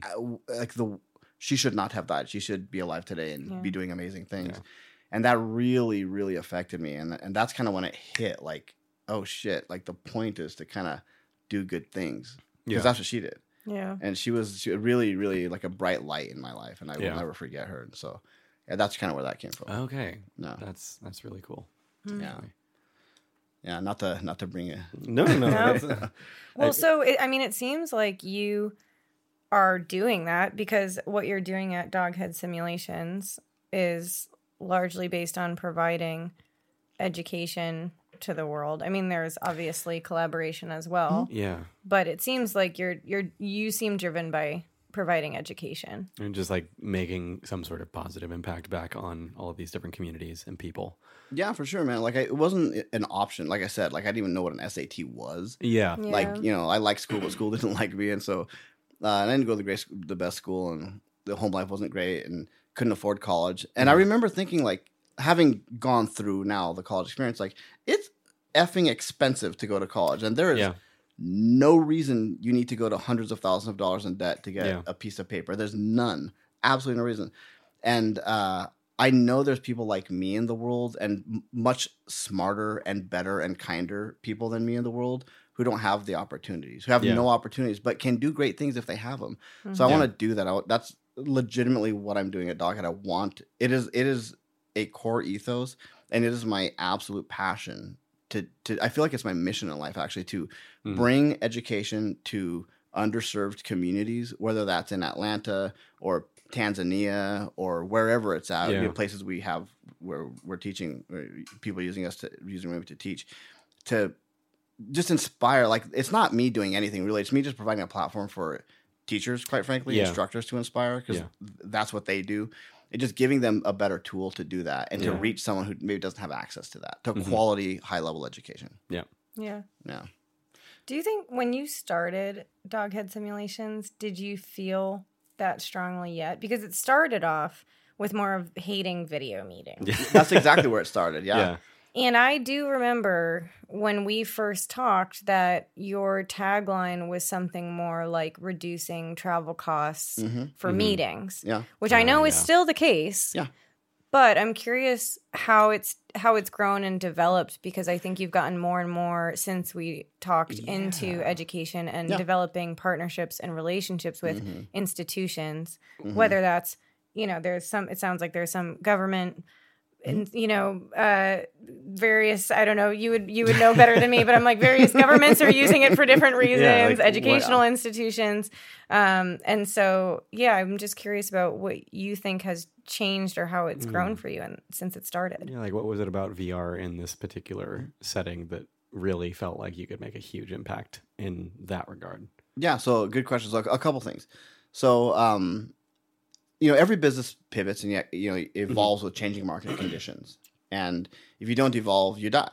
That's just how it is. Yeah. It's like life. If you're a lizard and you don't don't change, you will fade away. You fade away, yeah.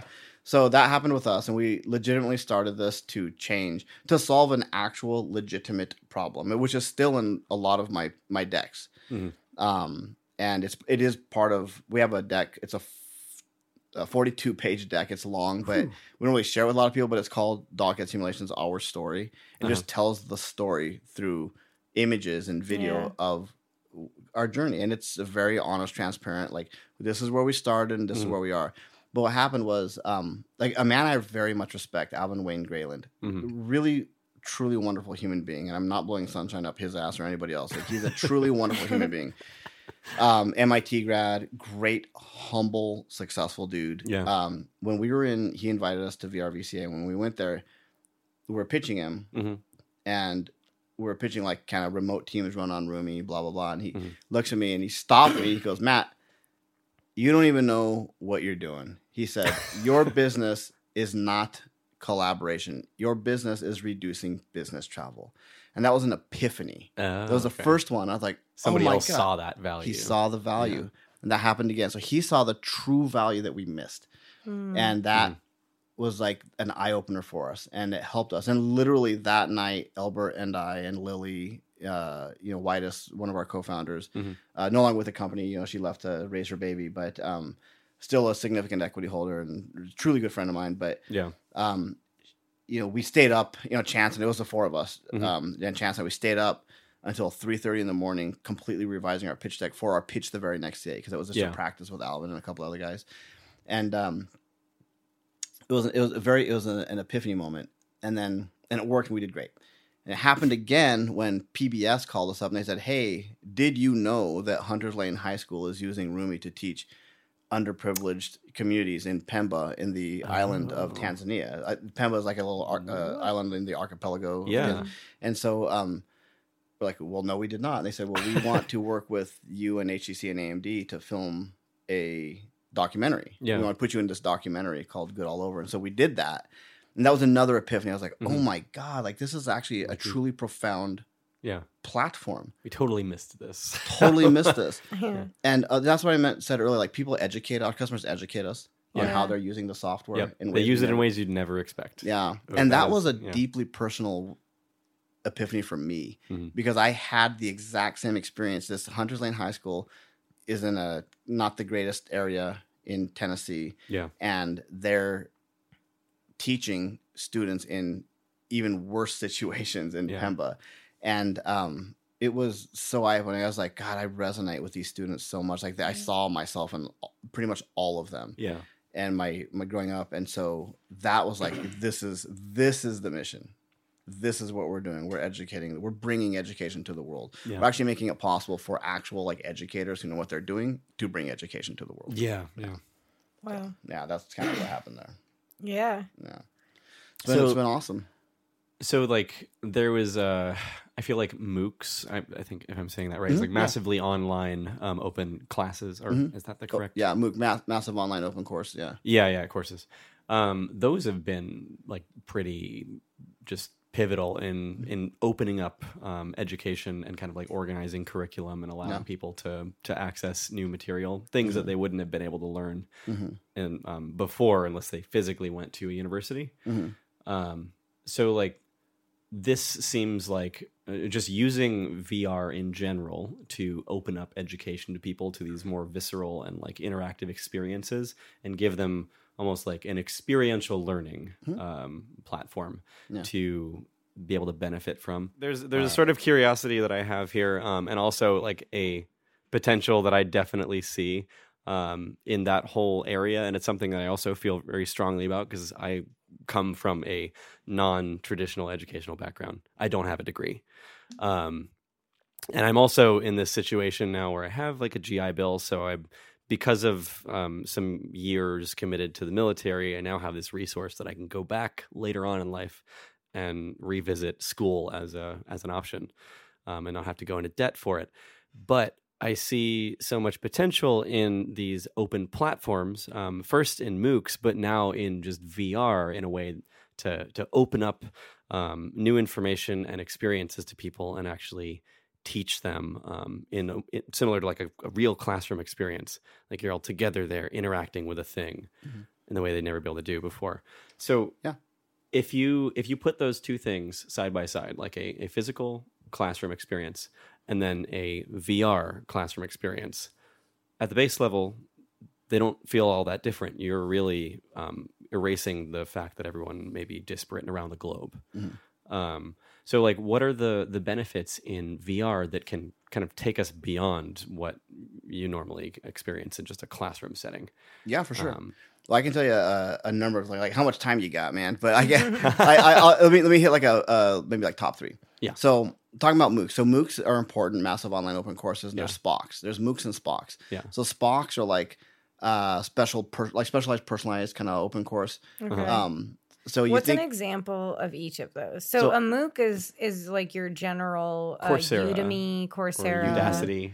Okay. Yeah. Or edX. A SPOC would be like, I'm going to teach you, Kelly, English. Or I'm going to teach you Spanish. What does SPOC stand for?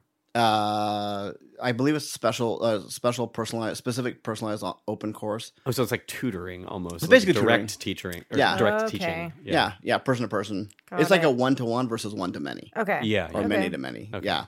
So relationship. So So where VR falls into that paradigm. Yeah. Into really whether or not it's an on-campus experience or an off-campus experience.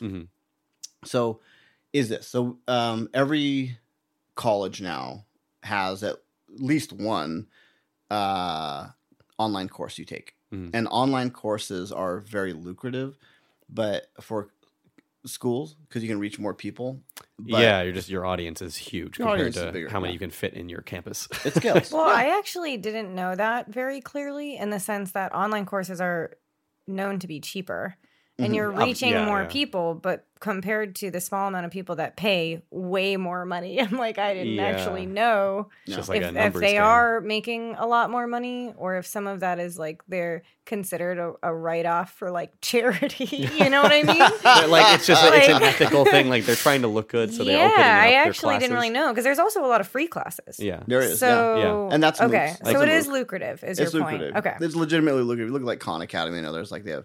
It is definitely lucrative, but they all suffer from the same problem, which is, student engagement and online course completion rates. Oh yeah, they're not great. Myself personally have not completed like hundreds of courses. So many started. They're not great. So that's in VR. It's better for it helps though. So what we have in Rumi is a proprietary immersive monotasking technology. It's called immersive monotasking.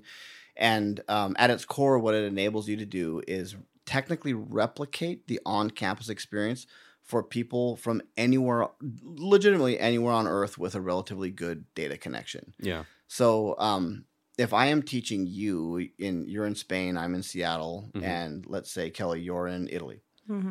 And I'm teaching both of you some topic. I can recognize a learner gap in the moment and correct it in the moment in VR. Okay. And like if let's say that you have a learning app, I can say, okay, Kelly, I'm gonna we're gonna go to a different room, and you're gonna stay here and kind of review these materials. You and I can just pop into a different room, and I can quickly have a conversation about what that is, and quick little one-on-one spike session. Yeah. Private session, no one else hears it, and then pop back into the room and continue the session. Okay. And all the other students, like if this is a real-time class, what are all the other students doing? Well, typically what happens in our classes, the way the architecture is built, is if it's like a Parsons or a Harvard or a Full Sail University or someone like that, there's an instructor, and it's just like going to a regular campus, like instructor and a TA. Yeah. Okay. So one of them can help. Just be monitoring for people that like could use a one-on-one, more of an explanation for a concept or something. Someone's not getting it, whatever. So that's one part of it. Okay. There's also completely removing distractions when you're in an immersive head-mounted display. So if you're in like a Oculus Go or an HTC Vive or a Vive Focus or whatever, a Quest, you're not looking at your cell phone. You're not and you can tell when people do that because their avatar head, all you see is their chin, like the bottom of their chin, kind of goes up when they're taking their head off. Because they take the head, or they slump to the floor because they put the headset on their forehead, and so it's just looking up towards the ceiling. Yeah, and there's a lot of advantages for the instructor. So if both of you are being rowdy, like you've been, I can just point at you and mute you. I can mute you. I can mute you the whole class. I can. There's advantages for the instructor. You've got more control over the environment, absolutely, so that it's more constructive for all the other students to focus. Yeah, and then you can relate topics that are complex to relate in the real world. So think about this: if I'm going to teach you, you have a whiteboard in this podcast room. Yeah. So if I'm going to teach you about vector math, and I'm going to represent a Euclidean vector to you because you're learning how to design 3D objects for a game. Let's say you're building the next Call of Duty game. How I represent that is I draw a Cartesian plane on a whiteboard. I draw an x-axis, a y-axis, and a z-axis. But it's on a 2D flat thing. Right. So you as a student may not even understand how I am trying to communicate this third dimension on a flat space. Magnitude and direction. Right. And they're Euclidean vectors. What I can do in VR is I can legitimately draw a Euclidean vector in VR, and we can walk around it. I can explain it. I can bring in a 3D object. I can put a Euclidean vector on that 3D object. And you can just interact with it. We can sit there and twirl it around and everything and actually look. Yeah. It goes back to something called such an old concept called the Edgar Dale cone of learning. There's an educator, Edgar Dale, and he ran the study, and he said, I think it was in the 40s, and he learned that he built this pyramid, and human beings retain 90% of what we experience. Yes. Not what we read, not what we see, not what we hear, what we actually experience. You do. Yeah, what you do. You go through it. Yeah, and that's kind of where the rubber meets the road. Yeah. Yeah. So, all right. I loved the thing you said about the taking a student into the other room, because at first when you were talking about the gap in learning, I wasn't tracking with that, but then it makes me think of hallway conversations that you have with your teacher briefly or going to office hours or something like that. And the amount of times I felt like I needed just like one moment for someone to catch me up, but I would just say, I'm just going to figure it out at home alone. But if I just had that moment with the teacher, it would have sped up my learning so much. So I do love that. Hold your thought, Jay. Specifically. It is about that? Okay, fine. Then go. Yeah. I'll make sure to come back to the thing so you can continue. Yeah. I feel like I want to play devil's advocate here for a second. Sure. Can't you do that in a real life classroom? Like if you have a TA and there's a student that because this is all real time, right? You have a student that the TA is like, that they don't seem to like, they're raising their hand or something. They need like more of an explanation. I'm going to go grab them and take them outside in the hallway and like talk through it for a second. Maybe we have a whiteboard out there. We literally do like the same thing. Yeah. And then we go back in. Like either the class in there was like paused that whole time so they don't get behind, or you have multiple TAs that are like keeping up with the scale of students that you're dealing with in that class. And if there's one teacher doing real-time lectures for like hundreds or thousands of students, you need a lot more TAs to be able to handle all that. Sure. So how does that work? Yeah. How does that overcome in VR? Yeah. So first of all, let me just say that VR is not the end all be all answer to everything. Yeah, those are just fundamental difficulties with teaching. Right? Fundamental difficulties with teaching. Yeah. So it goes to symmetric versus asymmetric teaching. Yeah. Right. So what we're talking about is a symmetric, right? So everyone's in the same place at the same time. Yeah. And we have symmetry, right? Like, so we're all, we're legitimately replicating the on-campus experience. Yeah. We're going through the experience, the lecture at the same time. Correct. Yeah. What you don't have in the real world is if I'm just not getting it because it is what you're trying to represent. Like that, you could use popsicle sticks, I guess, as an example to represent, like a 3D space or whatever. Yeah. But what we're missing is, okay, so now I have to take that and I have to mentally transition that into this 3D object I'm going to build on the computer. Yeah. Why don't we just do it in real time right now? Boom, and I can see it happening. Yeah. Right. Yep. So that's one benefit. Yep. Now it's not the end all be all, and I'm not saying it's going to work for everyone, but it legitimately it works. Yeah. The other thing is asymmetric learning. So let's say it's a recorded session, and and I'm just not getting it. Now you can record through video right now and all that stuff, and I still may not get it. Audio is not great, but what I can't do on a flat 2D like Skype recording is I can't walk around what you're telling me and visually interact with this 3-dimensional recording. A 3-dimensional recording. Yeah. Okay. Yeah. So I can't. That's interesting. Yeah. So that's all possible now with virtual reality, and pretty much nothing's off the table because it's just 3D. Yeah. It's a 3D world. Right. It's computer generated. So it's interesting because actually you and I were on the same page with that once again. Air high five. So there's obviously benefits. Like everything you just said really strikes home with me because I'm pretty passionate about education in VR, and for exactly the reasons you said, just the things you can do with it. It's like suddenly I realized that I was, I had trouble imagining vector math. Well, that actually wasn't my problem. It was the problem of, like how, of course, because I'm projecting it onto a 2D plane. I'm like, I don't get it, Yeah. Anyways, so let's say there obviously one part of it, of education in VR is connecting people across distances. Mm-hmm. Let's say you have everyone in the same class and they're in the same location. Mm-hmm. And you put them in VR instead of in a classroom, you put them in a VR. Now, one benefit is going to be exactly what you just said, which is instead of a whiteboard, it's in 3D. Yeah. Are there other benefits for if you're already in the same location? Yeah. Like to enhance the existing classroom lecture format. Bingo. Yeah. That's exactly right. Yes, 100%. And I think that is even more important. A lot of people talk about, even us, because we're being used every day by 7,000 institutions around the world to do corporate training and education, instructional education, blah, blah, blah, remotely. Yeah. But really, I think one of the key elements is to use virtual reality to convey complex topics in the moment. Mm-hmm. So let's say I'm in that Harvard Business School auditorium and I'm having this amazing lecture, and then they're conveying a complex topic to me. Mm-hmm. Well, everyone don your Oculus Quest. Now let's go in and talk about this really complex topic and visualize it. That's the key. Let's immersively visualize it together. Everybody get it. We spend 10, 15 minutes in there. Take off your HMD and we'll get back to the lecture. That's, I think, and whatever the topic is, there's complex topics. They abound in life. Mm-hmm. But think of it this way. When I was teaching transistor device physics, I had to draw like an NPN transistor on a whiteboard, and I had to explain kind of what a silicon substrate is and blah blah blah, and kind of go, and this is how you use chemicals to grow it.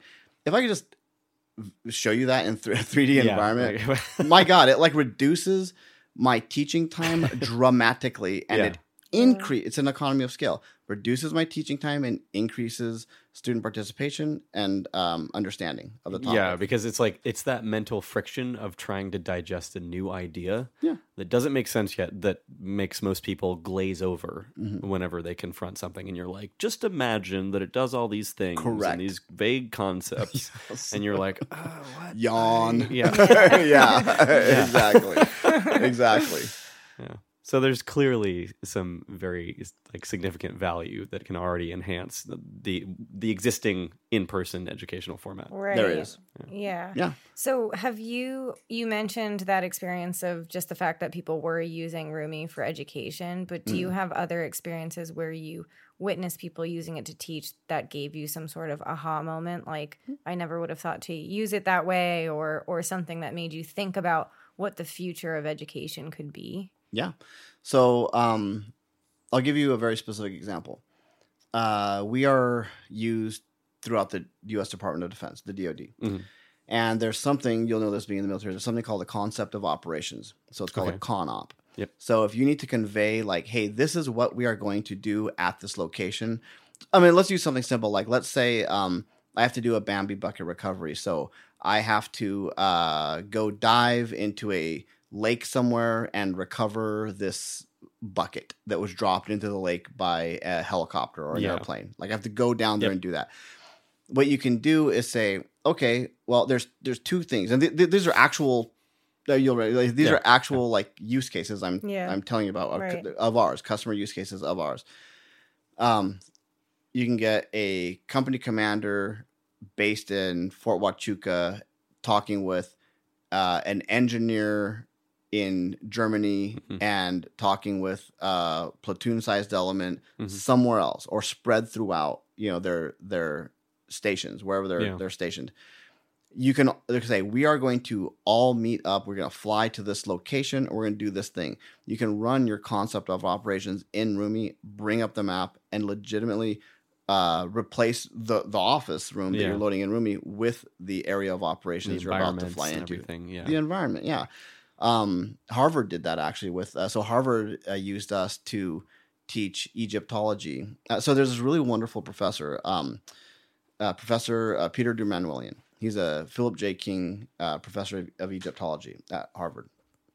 And him and Russ Gant, a former MIT guy, and a bunch of really intelligent people taught their sister school in Zhejiang University in China about the Giza Plateau using Rumi. And how they did that was they loaded up an empty room of ours called, and this is not an advertisement for Rumi, I'm just giving you a specific example. Yeah, I mean, it's an example of VR being used in these kinds of like education and training situations. Education and training, and it's why it's powerful. Exactly. Yeah. So they were able to load up the Giza Plateau, 3D models of it in Rumi, and it was absolutely amazing to see the Chinese students and the American students bridge that kind of understanding and immediately just start talking about. I'm just assuming they were hieroglyphs because I was auditing the class when they did this. I was kind of saying, "How are you using my software?" So they were kind of they immediately just started running around. Yeah. They congregated into their own little groups, and they were talking about the areas they were about to fly to. Yeah. In the physical Giza Plateau, they were talking about what they were going to do. When we go to this tomb, this is what we need to study. Yeah. We need to, and they were circling the hieroglyphs, and they were circling the images they want to study. So imagine when you get to the physical location, it doesn't replace physical contact. It augments it. It legitimately augments it. But they have that understanding, and they know, I remember doing this in Rumi. I have a visual representation of we this. were talking about that one particular symbol. Yeah. And it's this direction, and it's this many meters away, and I have to walk down this shaft. So I'm prepared for that, and I should be wearing these types of boots. Yeah. It's a game changer. Yeah. So those are some examples of how it's being used for education and training. Yeah. Do you have, so I remember reading somewhere that you had ideally in the future thought that you would wake up in Rumi and spend the day in Rumi and then go to sleep in Rumi. Yes. Yeah. What yeah. do you mean? So This is a simulation. You're in Rumi right now. Yeah. I'm like, what's happening? You're not actually. Take out my headset. Yeah, take your HMD. I'm a little scared coming back to like, whatever you said in the beginning about like when you do great things and get punished. So I'm like, oh boy. Watch out for this one. Exactly. Yeah. Americans are going to put me on a timeout. Yeah. So that's why you need the good 3 names. I do, and I have them. So I'm good. You got it. You're already there. It is my destiny, and I'm just achieving my destiny. That's all I'm doing. Yeah. So, my personal grand vision, my big kind of blockbuster vision for the company is to make Rumi the first experience when you wake up, your primary experience throughout your entire day, and the last experience you have before you go to bed. Yeah. What I mean by that is I don't want people to live in virtual reality. I don't want it to be like some kind of dystopian version of Ready Player One, which was a great movie and a good book, even better book, but I love the 80s references. I'm not sure you would get them, Kelly, but they're amazing. But it was so fun. I know, or either one of you, Josh. Yeah, so I know. I think our whole generation is kind of nostalgic about that stuff now because it was just before we were really old. Well, no, my theory is that I think you're right. Yeah. My theory, not to get too off track, but it's that all the people who grew up in the 80s are hitting their kind of prime age of being like leaders in their positions. Yeah. So they're the ones like creating the content now. Yes. And directing it. Mm-hmm. And so all of our content is 80s content now. Yeah. It's all nostalgic. Someday. So someday. If either one of you have children, then when you're my age, they will be all like living in Twilight. Is that what you're saying? I think so, yeah. Cool? Yeah. Something like that. Yeah. Hopefully Britney Spears as well. Oh, jeez. I don't know. Anyways, yeah. off track. So you wake up and you brush your teeth in Rumi. No. You brush your teeth in Rumi, you get ready, you make your omelets and your scrambled eggs, your versions of scrambled eggs. Yes. You put on your virtual clothes. You don't have to wear real clothes. Because nobody's that now in real life anyways. Yeah, that's true. Yeah, that's true. I have many meetings without pants on, so yes, many meetings. So,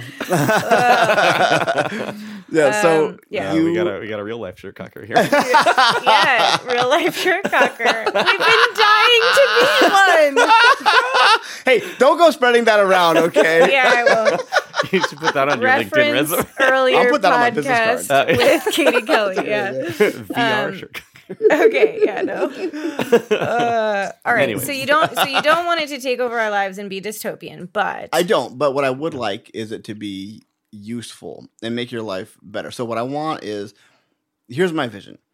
You wake up, you have some sort of smart device, whether it's your home or your spin bike or your watch, and you say, Rumi, what does my day like? And Rumi on all of your devices loads up your day for you, so that when you are on, let's say you want to work out, so you're on a Peloton bike and it has a screen, you can just hop on your Peloton bike and say, Rumi, replay the Scrum meeting from yesterday, because I know I got one today.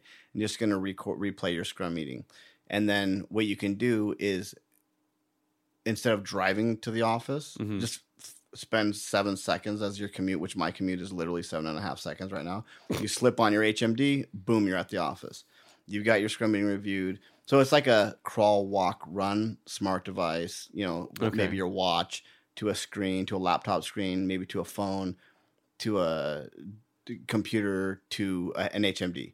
So you gradually step into VR, and you use VR for your workday. So it's a cross-platform sort of interaction that you're progressing through into your like full-on work focus mode. Yeah, it's a progression. Okay. And let's say you're working and now you want to go to after work finish your MBA, let's say, or whatever, or get a degree. Yeah. You can just then either take off your HMD or not take it off, and just leave your office and then go to school. Yeah. Boom, you're in school. So you have. It comes down to a question of accessibility. What is accessible to me? What can I do that I just cannot do? Yeah. And why have I not pursued my degree? Well, I can get online, but really I'm an on-campus learner. So that means I have to upend my entire life, apply for student loans, move myself across the country. To whatever school. Go to a school. Like, come on, what the hell? Why are we doing this? This is 2019, for God's sake. We solved this problem 10 years ago. Yeah. Let's just hop into VR and do all of this. And the reason I want it to be your first, primary, and last is because what I want is people to spend more time physically interacting in the real world with their friends and family. Yeah, so like less time running around doing all these different things because you're tied to physical spaces for each of those things. Yes, less time running around, less time commuting, cursing at the drivers in front of you, beside you, behind you. Yeah, holy crap, because some people literally spend hours and hours every day just getting to and from their job. Yeah. Which, like, if you could subtract that away because they're able to work remote, basically. Yeah. Then like that's so much extra time that you can spend on other things like going camping on the weekend or like hiking in the afternoon or whatever. Valuable human to human interaction. Yeah. And think about this. It's not only time, it's money. If you drive across 520 every day, or if you drive from north, like Everett to downtown Seattle, you're probably spending $15 every single day just to get to a job. Yeah. So you're losing money by working. You're no longer working to feed your life. You're working to pay the toll bill. You're working to pay why do you go to work? Well, I have to go to work so I can pay off my student loans. Well, that's not a good reason. Well, I have to go to work so I can pay off these freaking toll bills. Well, I have to go to work so I can pay. No, you should go to work so you can grow your friends, your family, whatever. Like enhance your life. That's what we want to do.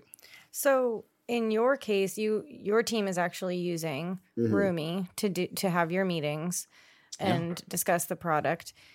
Now, in the scenario, let's say you are an audio engineer for a music company. Yeah. So you don your headset, and then like, what is your future vision for that? That they would go in and they would have just a different type of interaction, would be using certain applications within VR to edit the audio within there? So if you're interested, we have had that working for about 3 years. So let's say you want to work on a Moog soundboard or some sort of soundboard, right, to do audio editing. Yeah. It legitimately, people just don't know this, right? There's a lot of possibilities. It's just a matter of socializing these possibilities. So you're talking about like an existing interface for for audio editing, like Audition for Adobe, for instance, or like Pro Tools, or maybe a Moog soundboard, whatever. And obviously, like this VR platform supports bringing that interface into the virtual space, and then interacting with, physically reaching out and touching the controls, the potentiometers, to change the levels. To do like twisting knobs, and moving levers. That's currently possible and is being done right now. Wait, so you're talking about like literally like it's emulating like a like this behind me, this like physical synthesizer board, 100%, and manipulating. Okay, so you're not just translating the digital workstation for this tool set, you're like recreating the old analog interaction of turning knobs and doing things that are more intuitive to humans. Okay. Very changing cool. sound levels. That is a real world use case for Roomy. Okay. Do you, because you work from home, I guess, Yeah. but you're going in and meeting with people, so do you not get that feeling of the work from home sickness, I'll call it, of like loneliness? I do. Yeah, 100% I do. Yeah, like I said earlier, it's Roomy we don't want it to replace human-to-human interaction. We want it to augment. I actually wrote a LinkedIn article called A Virtual Theory of Connection. That was the title of the article I wrote, talking about this exact topic. Oh, really? Wait, you're saying you do, like, you I do get lonely. You do get lonely. I do get lonely. Okay. Yeah. I think everybody gets. These are problems that are. It's not like specific to rooming. It's like, this is just a VR, like an issue with using VR as like a remote solution. Well, it's not even just general VR. And work. Yeah. It's we both work working. remote. It's remote working. Yeah. What's interesting is that remote working, I would say, is rapidly becoming the norm. It is definitely a growing portion of the workforce. That's why like co-working spaces are becoming such a big thing in urban areas. Co-working spaces will become co-living spaces. They will become co-working. I mean, there's already some experiments going on with that. Yeah, it'll become co-everything, right? That's going to legitimately. It's going to become like, hey, let's co-cook a meal together. Yeah. Right. So that's all going to happen. But so one thing.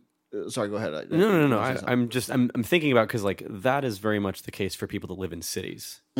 But And I was going through a different article and then a podcast on this topic recently as well, that there's actually a growing portion of the population that are deciding to move away from cities as things are changing. And that is something that remote work is also enabling, is that you could work a job that is maybe based in a city, or that you used to have to commute to a city to do.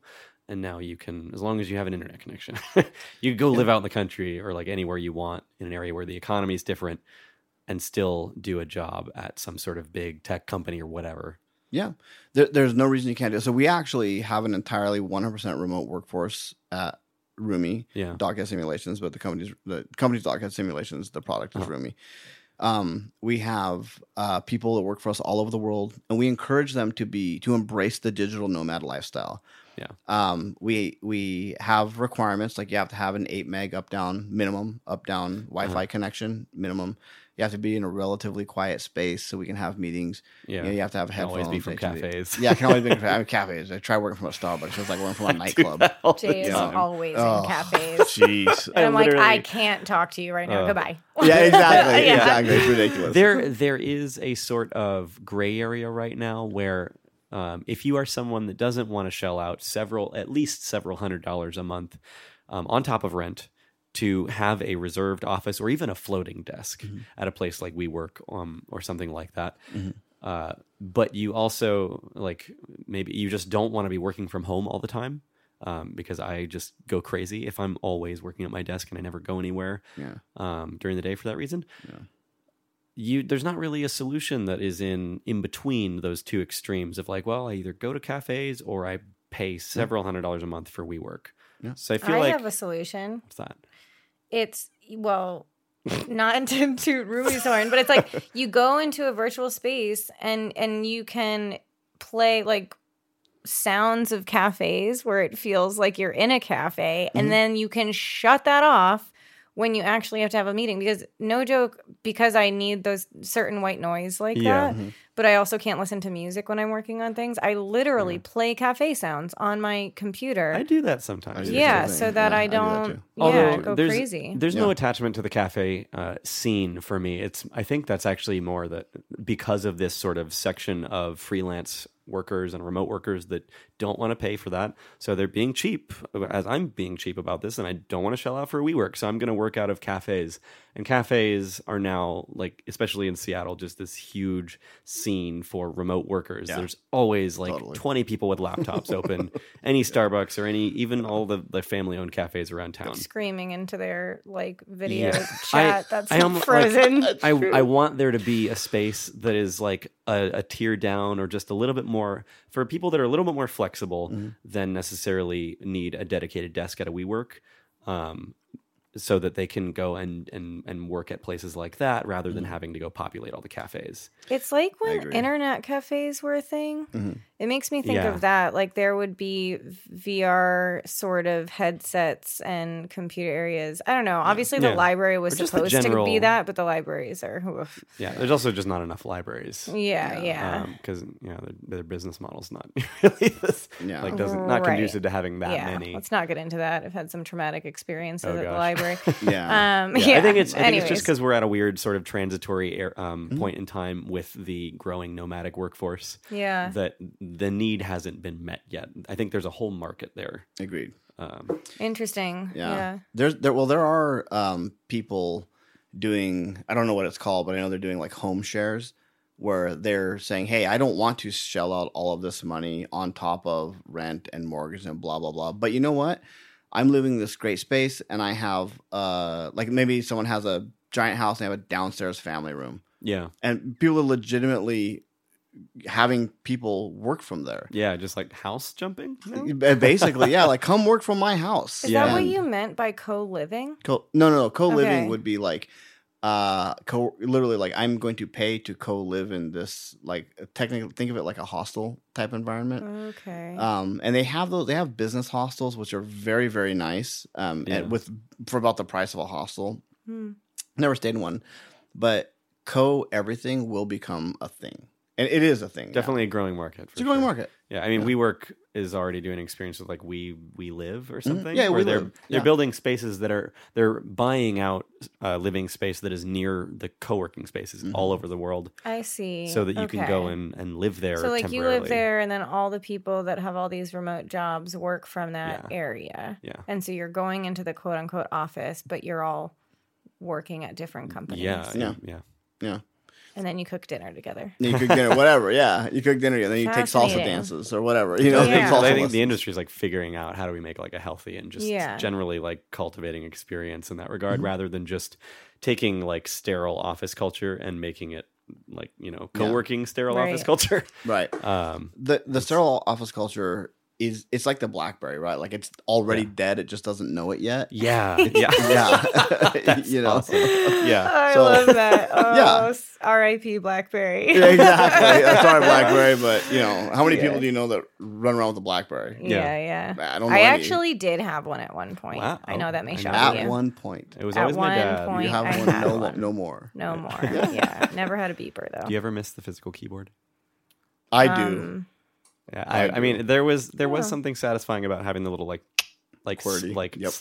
sliding out keyboard. Yeah, I don't think I miss anything about BlackBerry, to be honest with you.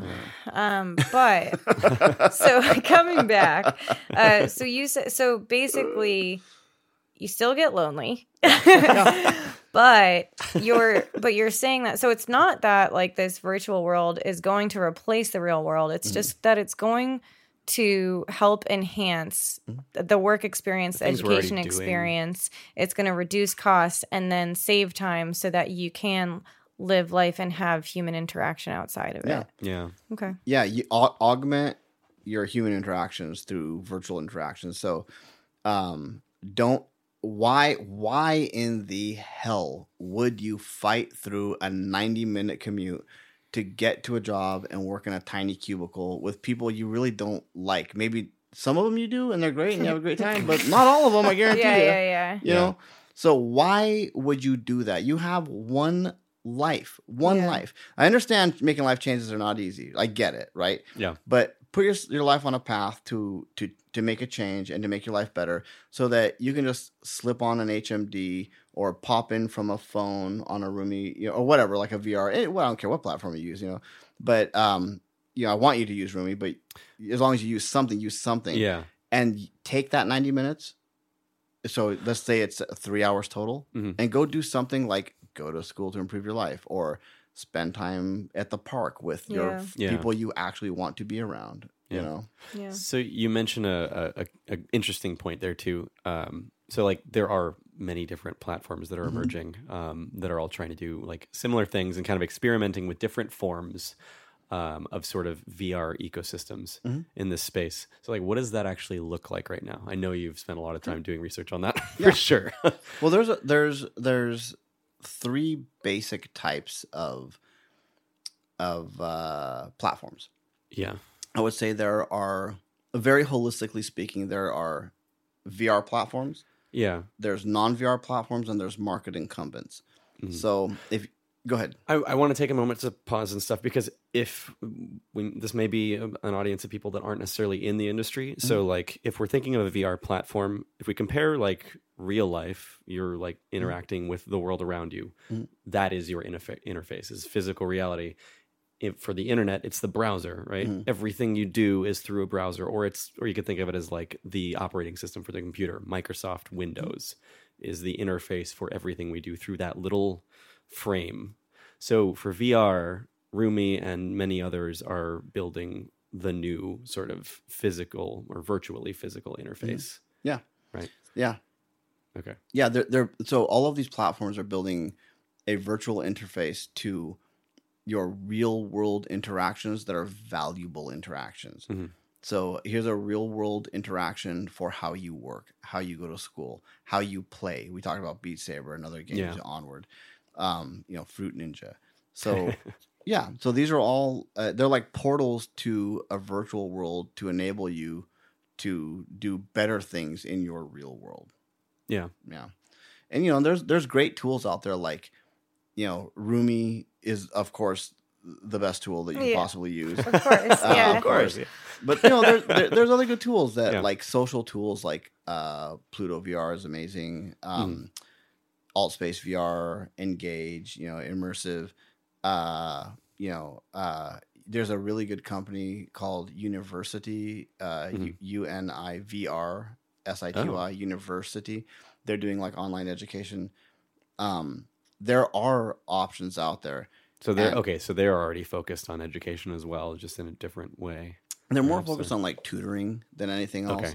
Okay. They are focused on tutoring. That's kind of their niche, but so my point is there are VR, non-VR and market incumbents, like Skype and Blue Jeans or whatever. And then, so there are other players in the space, but what virtual reality enables you to do is, like I said, augment the real world interactions, just make them more efficient. It's kind of I was gonna say you're taking out a lot of these things we have to do just because of physical Euclidean space that we have to pass through to get places. And then there's also the potential to like drastically enhance the kinds of interactions or the ways we learn. Where does AR or just like more of a intermingling of these virtual environments with the existing real world fit in that sort of vision? It most definitely fits. Like, look, if you don't have an XR vision, you are wrong. You're wrong. Wow. Like if you don't have, like if you're a decision maker at any company on earth, I don't care if you're a 5-person company or a 5,000 or 50,000. If you don't have an XR strategy, you are wrong. And you are stepping out the door, brother, sister, like it's gone, because this is the world's next computing platform. Yeah. It was like, maybe 19, 20 years ago. If you didn't have a mobile strategy, things, the writing is on the wall. You're going to get left behind. You're going to get left behind. So you need to have a legitimate XR strategy. Now, I would say that VR, virtual reality, is not the end-all, be-all. It's none of them are. It's a mix. Because they're all different components of this overarching sort of new layer on the world. Exactly. Yeah, well put, exactly. Well put. So like AR, what AR is very good for is co-location. VR is very good for remote presence, right? So kind of connecting people remotely. AR is also good for that, but it's even better for co-location. So I need to mix the real world with the virtual world and place a 3D object on some, like a virtual object on some real object, like a table in my real environment. I can do that through AR. And we've already seen many examples of that. Yeah. So since you have been a successful CEO in this emerging technology and you had an XR strategy, what have you learned what is one of the biggest lessons learned you've had in this industry that you maybe didn't expect or anticipate? Yeah, like where you're breaking new ground, figuring out what the value actually is. Yeah. So communicate. Yeah, in the XR space. Yeah. Yeah. So I would say a great lesson is that you should understand you should not focus on what's gonna change in the next 10 years. Like what we're saying with XR is we're doing this because it's the next big thing. It's the next blah, blah, blah, whatever. Yeah. It's going to change the face of blah, blah, blah. Yeah. What I've learned is that we in XR need to have a strategy. We should absolutely not focus on what will change. We should focus on what's not going to change in the next 10 or 20 years. What that means is how people communicate. Look, how people fall in love, that ain't going to change. Because it's never changed. Yeah. How people educate, like going to school is not changing. And what I mean by that is the need to learn. Yeah. The need to learn. Like what we should be doing is focusing on what's not going to change and then figure out how to apply XR technologies to the things that are just not going to change. Yeah. So you pointed out there making the necessity of human connection how people fall in love and kind of like the core components of what makes and enables that to happen. Yeah. And then also just the necessity to continue to learn and retrain throughout life. Mm-hmm. Those are areas where having some sort of strategy to improve upon and enhance those with the technology of now or 10 years or 20 years from now, that's like the more important thing to focus on. It is. So let me give you a really specific example of that. 100% yes to that. Preach the word, my brother, because that is true. But I would say this. Think about the Japanese worker. Mm-hmm. So specifically the Japanese factory worker. Mm-hmm. So the Japanese factory worker is older and they are legitimately aging out of their jobs. Mm-hmm. So the younger workers don't want those jobs. So what do we do to solve that problem? Because there's still things that are needed or services that are needed. I mean, we're going to shut down, some giant multi-billion-dollar, multinational Japanese company. We can't just replace everybody with robots. Like, it's not going to happen. It's not going to happen. Yeah. It's not going to happen because you have this human tribal knowledge that needs to be transferred to that robot. Then you need a human being to maintain the robot. Like robots, sorry. It just raises what our purpose or our whole utility up to a different level. Now we service the machines that we use to automate things. Exactly. So what XR can help with that is worker retraining, or maybe telepresence. Mm-hmm. So I can operate a robot via telepresence through some XR technology. Yeah. Or I can maintain it, or I can go tour the factory floor through an augmented reality experience. Where I can, quote unquote, have telepresence and tour this real world space through, different technologies that allow me to virtually walk through it from my office in New York. I'm walking through a factory floor in, Shenzhen, China, or Tokyo, Japan, or wherever it is. Yeah. Right. So looking at what's not going to change, the need for these companies to continue maintaining business operations. Yeah. Sorry, that ain't going to change. Yeah. And how they produce, it's not going to change, right? They still got to make their widgets and sell their widgets. You still got to coordinate people. And Yeah. So I think that's what we should be doing. And I think the Japanese worker retraining programs are a good example of that. Yeah. Okay. Well, actually, speaking of the Japanese, because you had when we were messaging with each other, you said you're meeting with people from Japan. Mm-hmm. And you, just from following you online, you are all over the place. You're traveling all over the world. You're partnering with people all over the world. Mm-hmm. And related to lessons learned, you've just been exposed to how people globally are applying the technology and applying Rumi. Mm-hmm. Is there something that you've seen there that you think most people wouldn't know about? Yeah, I think so. Good question. Thank you for asking that. So two answers to that. My first answer is when I started this company, we did start to reduce business travel and to reduce the video conference, to improve the video conferencing. And I thought, oh, huzzah, I'm not going to have to hop on a plane. Next plane I go on is to Hawaii or the Maldives. And I'm going to be sitting on I was like, DJ stopped the record. Like, nope, that did not happen. Yeah, exactly. I have never traveled more in my entire life. Yeah. I've never traveled more. Interesting. Yeah. And like the opposite effect. It was the opposite effect. And I learned that, we're not replacing that. We're augmenting, so people are actually using us.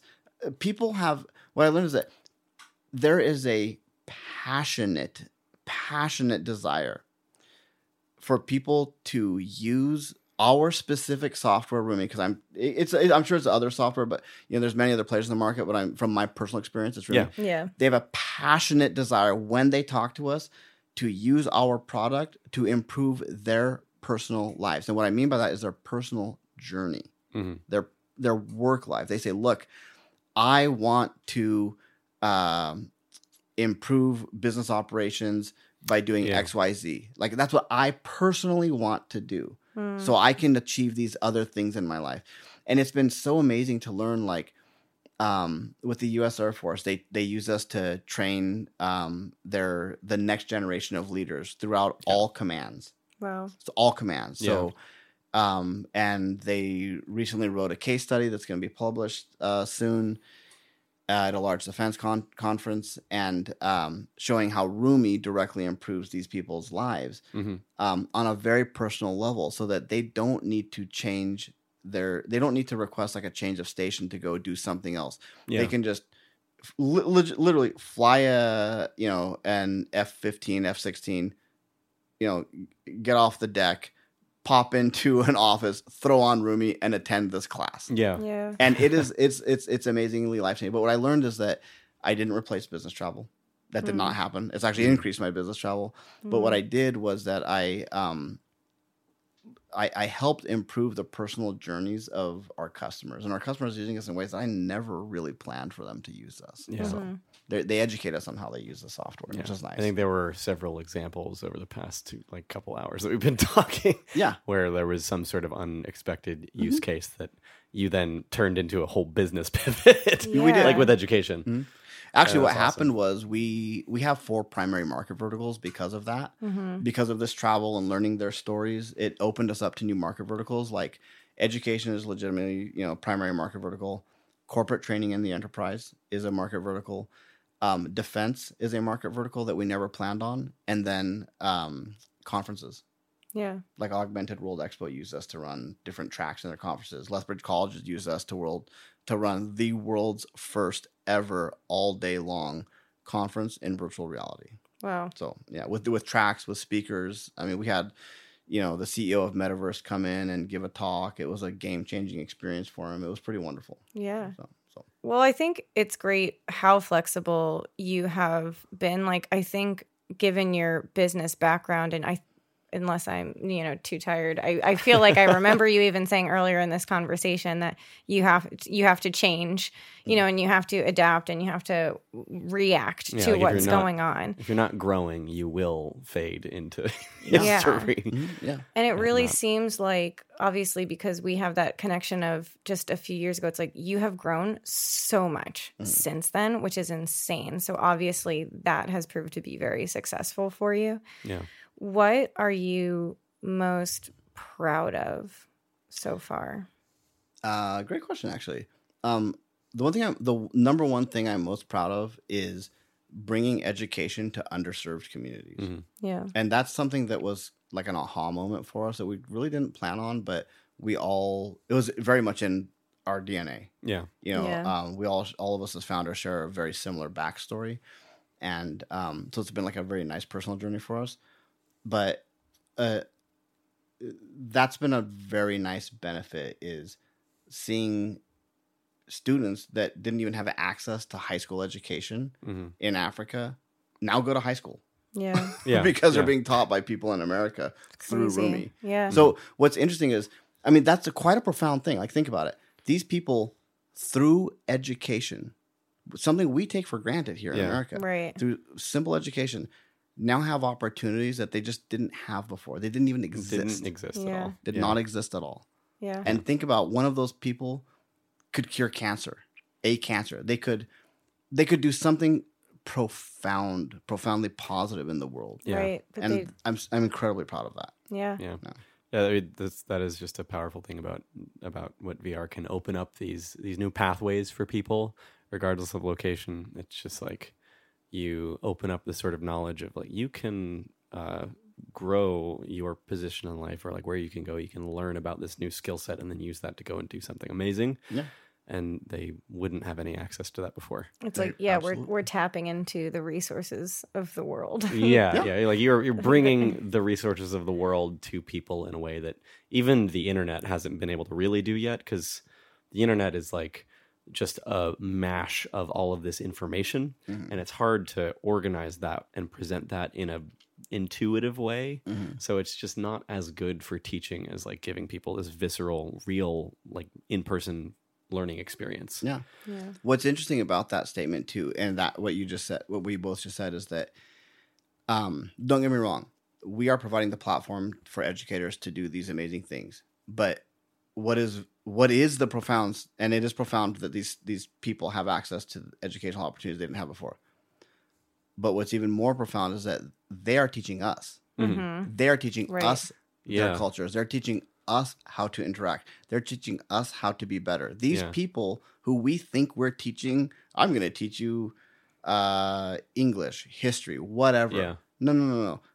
we're giving them access to information. Yeah. They're teaching us how to be better people in the world, because these people are the kindest, gentlest, most amazing, positive human beings you would probably ever meet. And I like that because the world needs more of that, and it drives all of us forward. Yeah. I love that.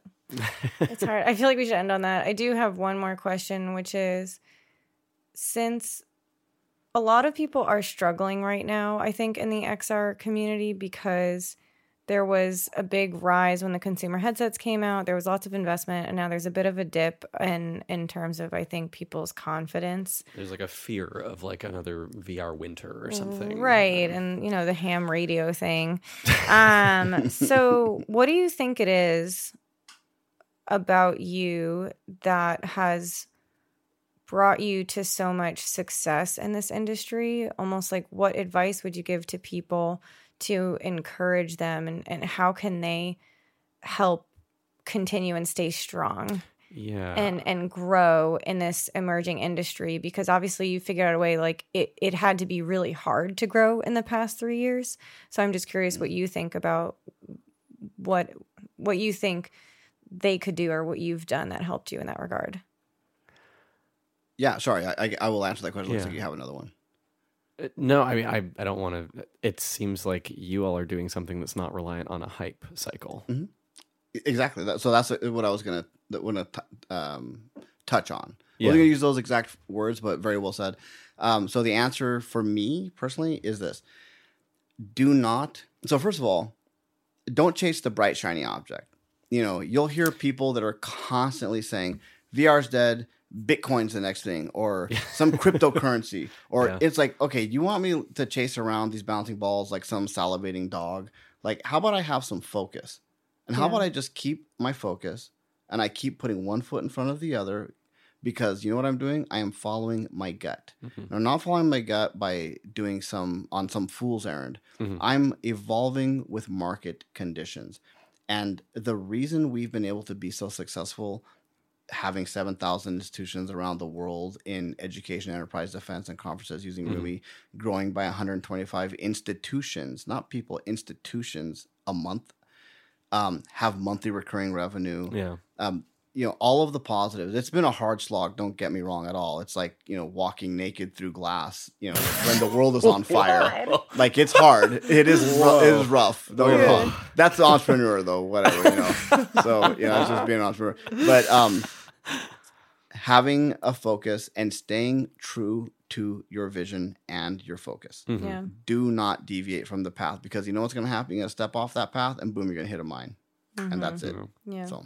Yeah, it's something that goes up in flames and burns really bright for a few seconds in the grand scheme. But it comes back to what you said earlier about finding things that don't change, that are kind of like pillars of just what we need as a society, whether it's learning or like connection between people. It's things that aren't changing. Mm-hmm. And so if you're building something that is based on just a sort of flare, a spark that's temporary, it's going to go away, and you're going to have a hard time surviving those sort of hype cycles of technology. Yeah. And anything new. Because you're always chasing the bright shiny object. I know we're getting really close, but I will say this.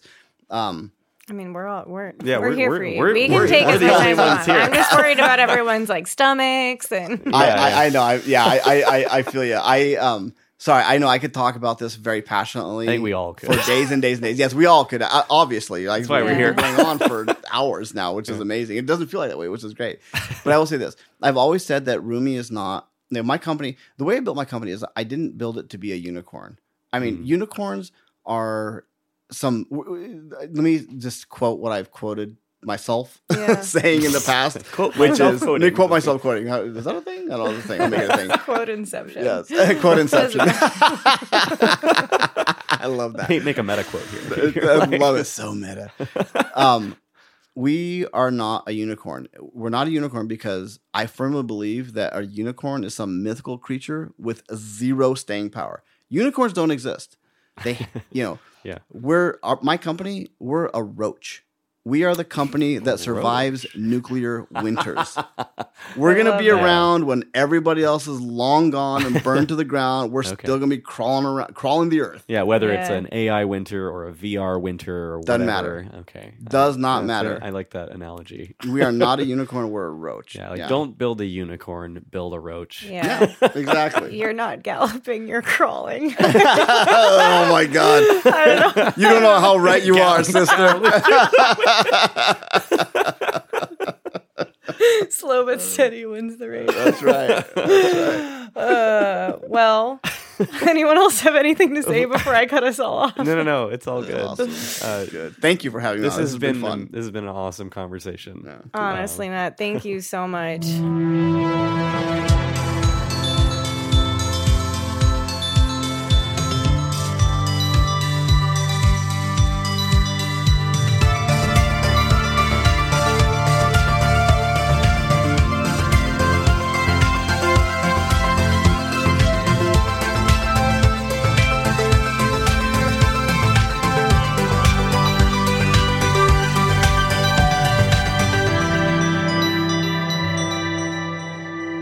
Thanks for listening to this episode of The Reality Quest with Matt Chacon.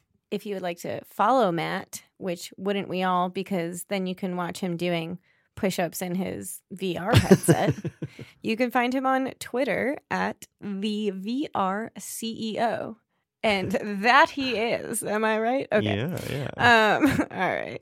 Or you can find their company, Doghead Simulations, at dogheadsimulations.com. It's as easy as that, Jay. Yeah.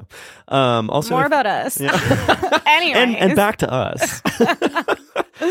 You can subscribe to us on Patreon if you love what we're doing and you want to buy us sandwiches, coffee, cortados for me. What is your drink of choice at a cafe, Kelly? Ooh. Well, at Starbucks, it's a misto. Misto. Like a cafe au lait, basically. Okay. So yeah, cafe au lait. In case anyone's interested. Yeah, coffee with milk. But wait, they need to first, if you want to follow us, know what's going on, what platforms we're on, and find that Patreon account, we are at realityquestpodcast.com. Nice. And you can also email us there and let us know your thoughts, what you think, and all that stuff. Just say hi. Yeah.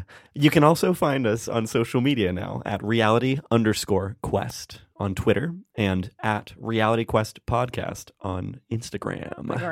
VIG. Well, big gulps. So thanks for listening to See you later. Episode.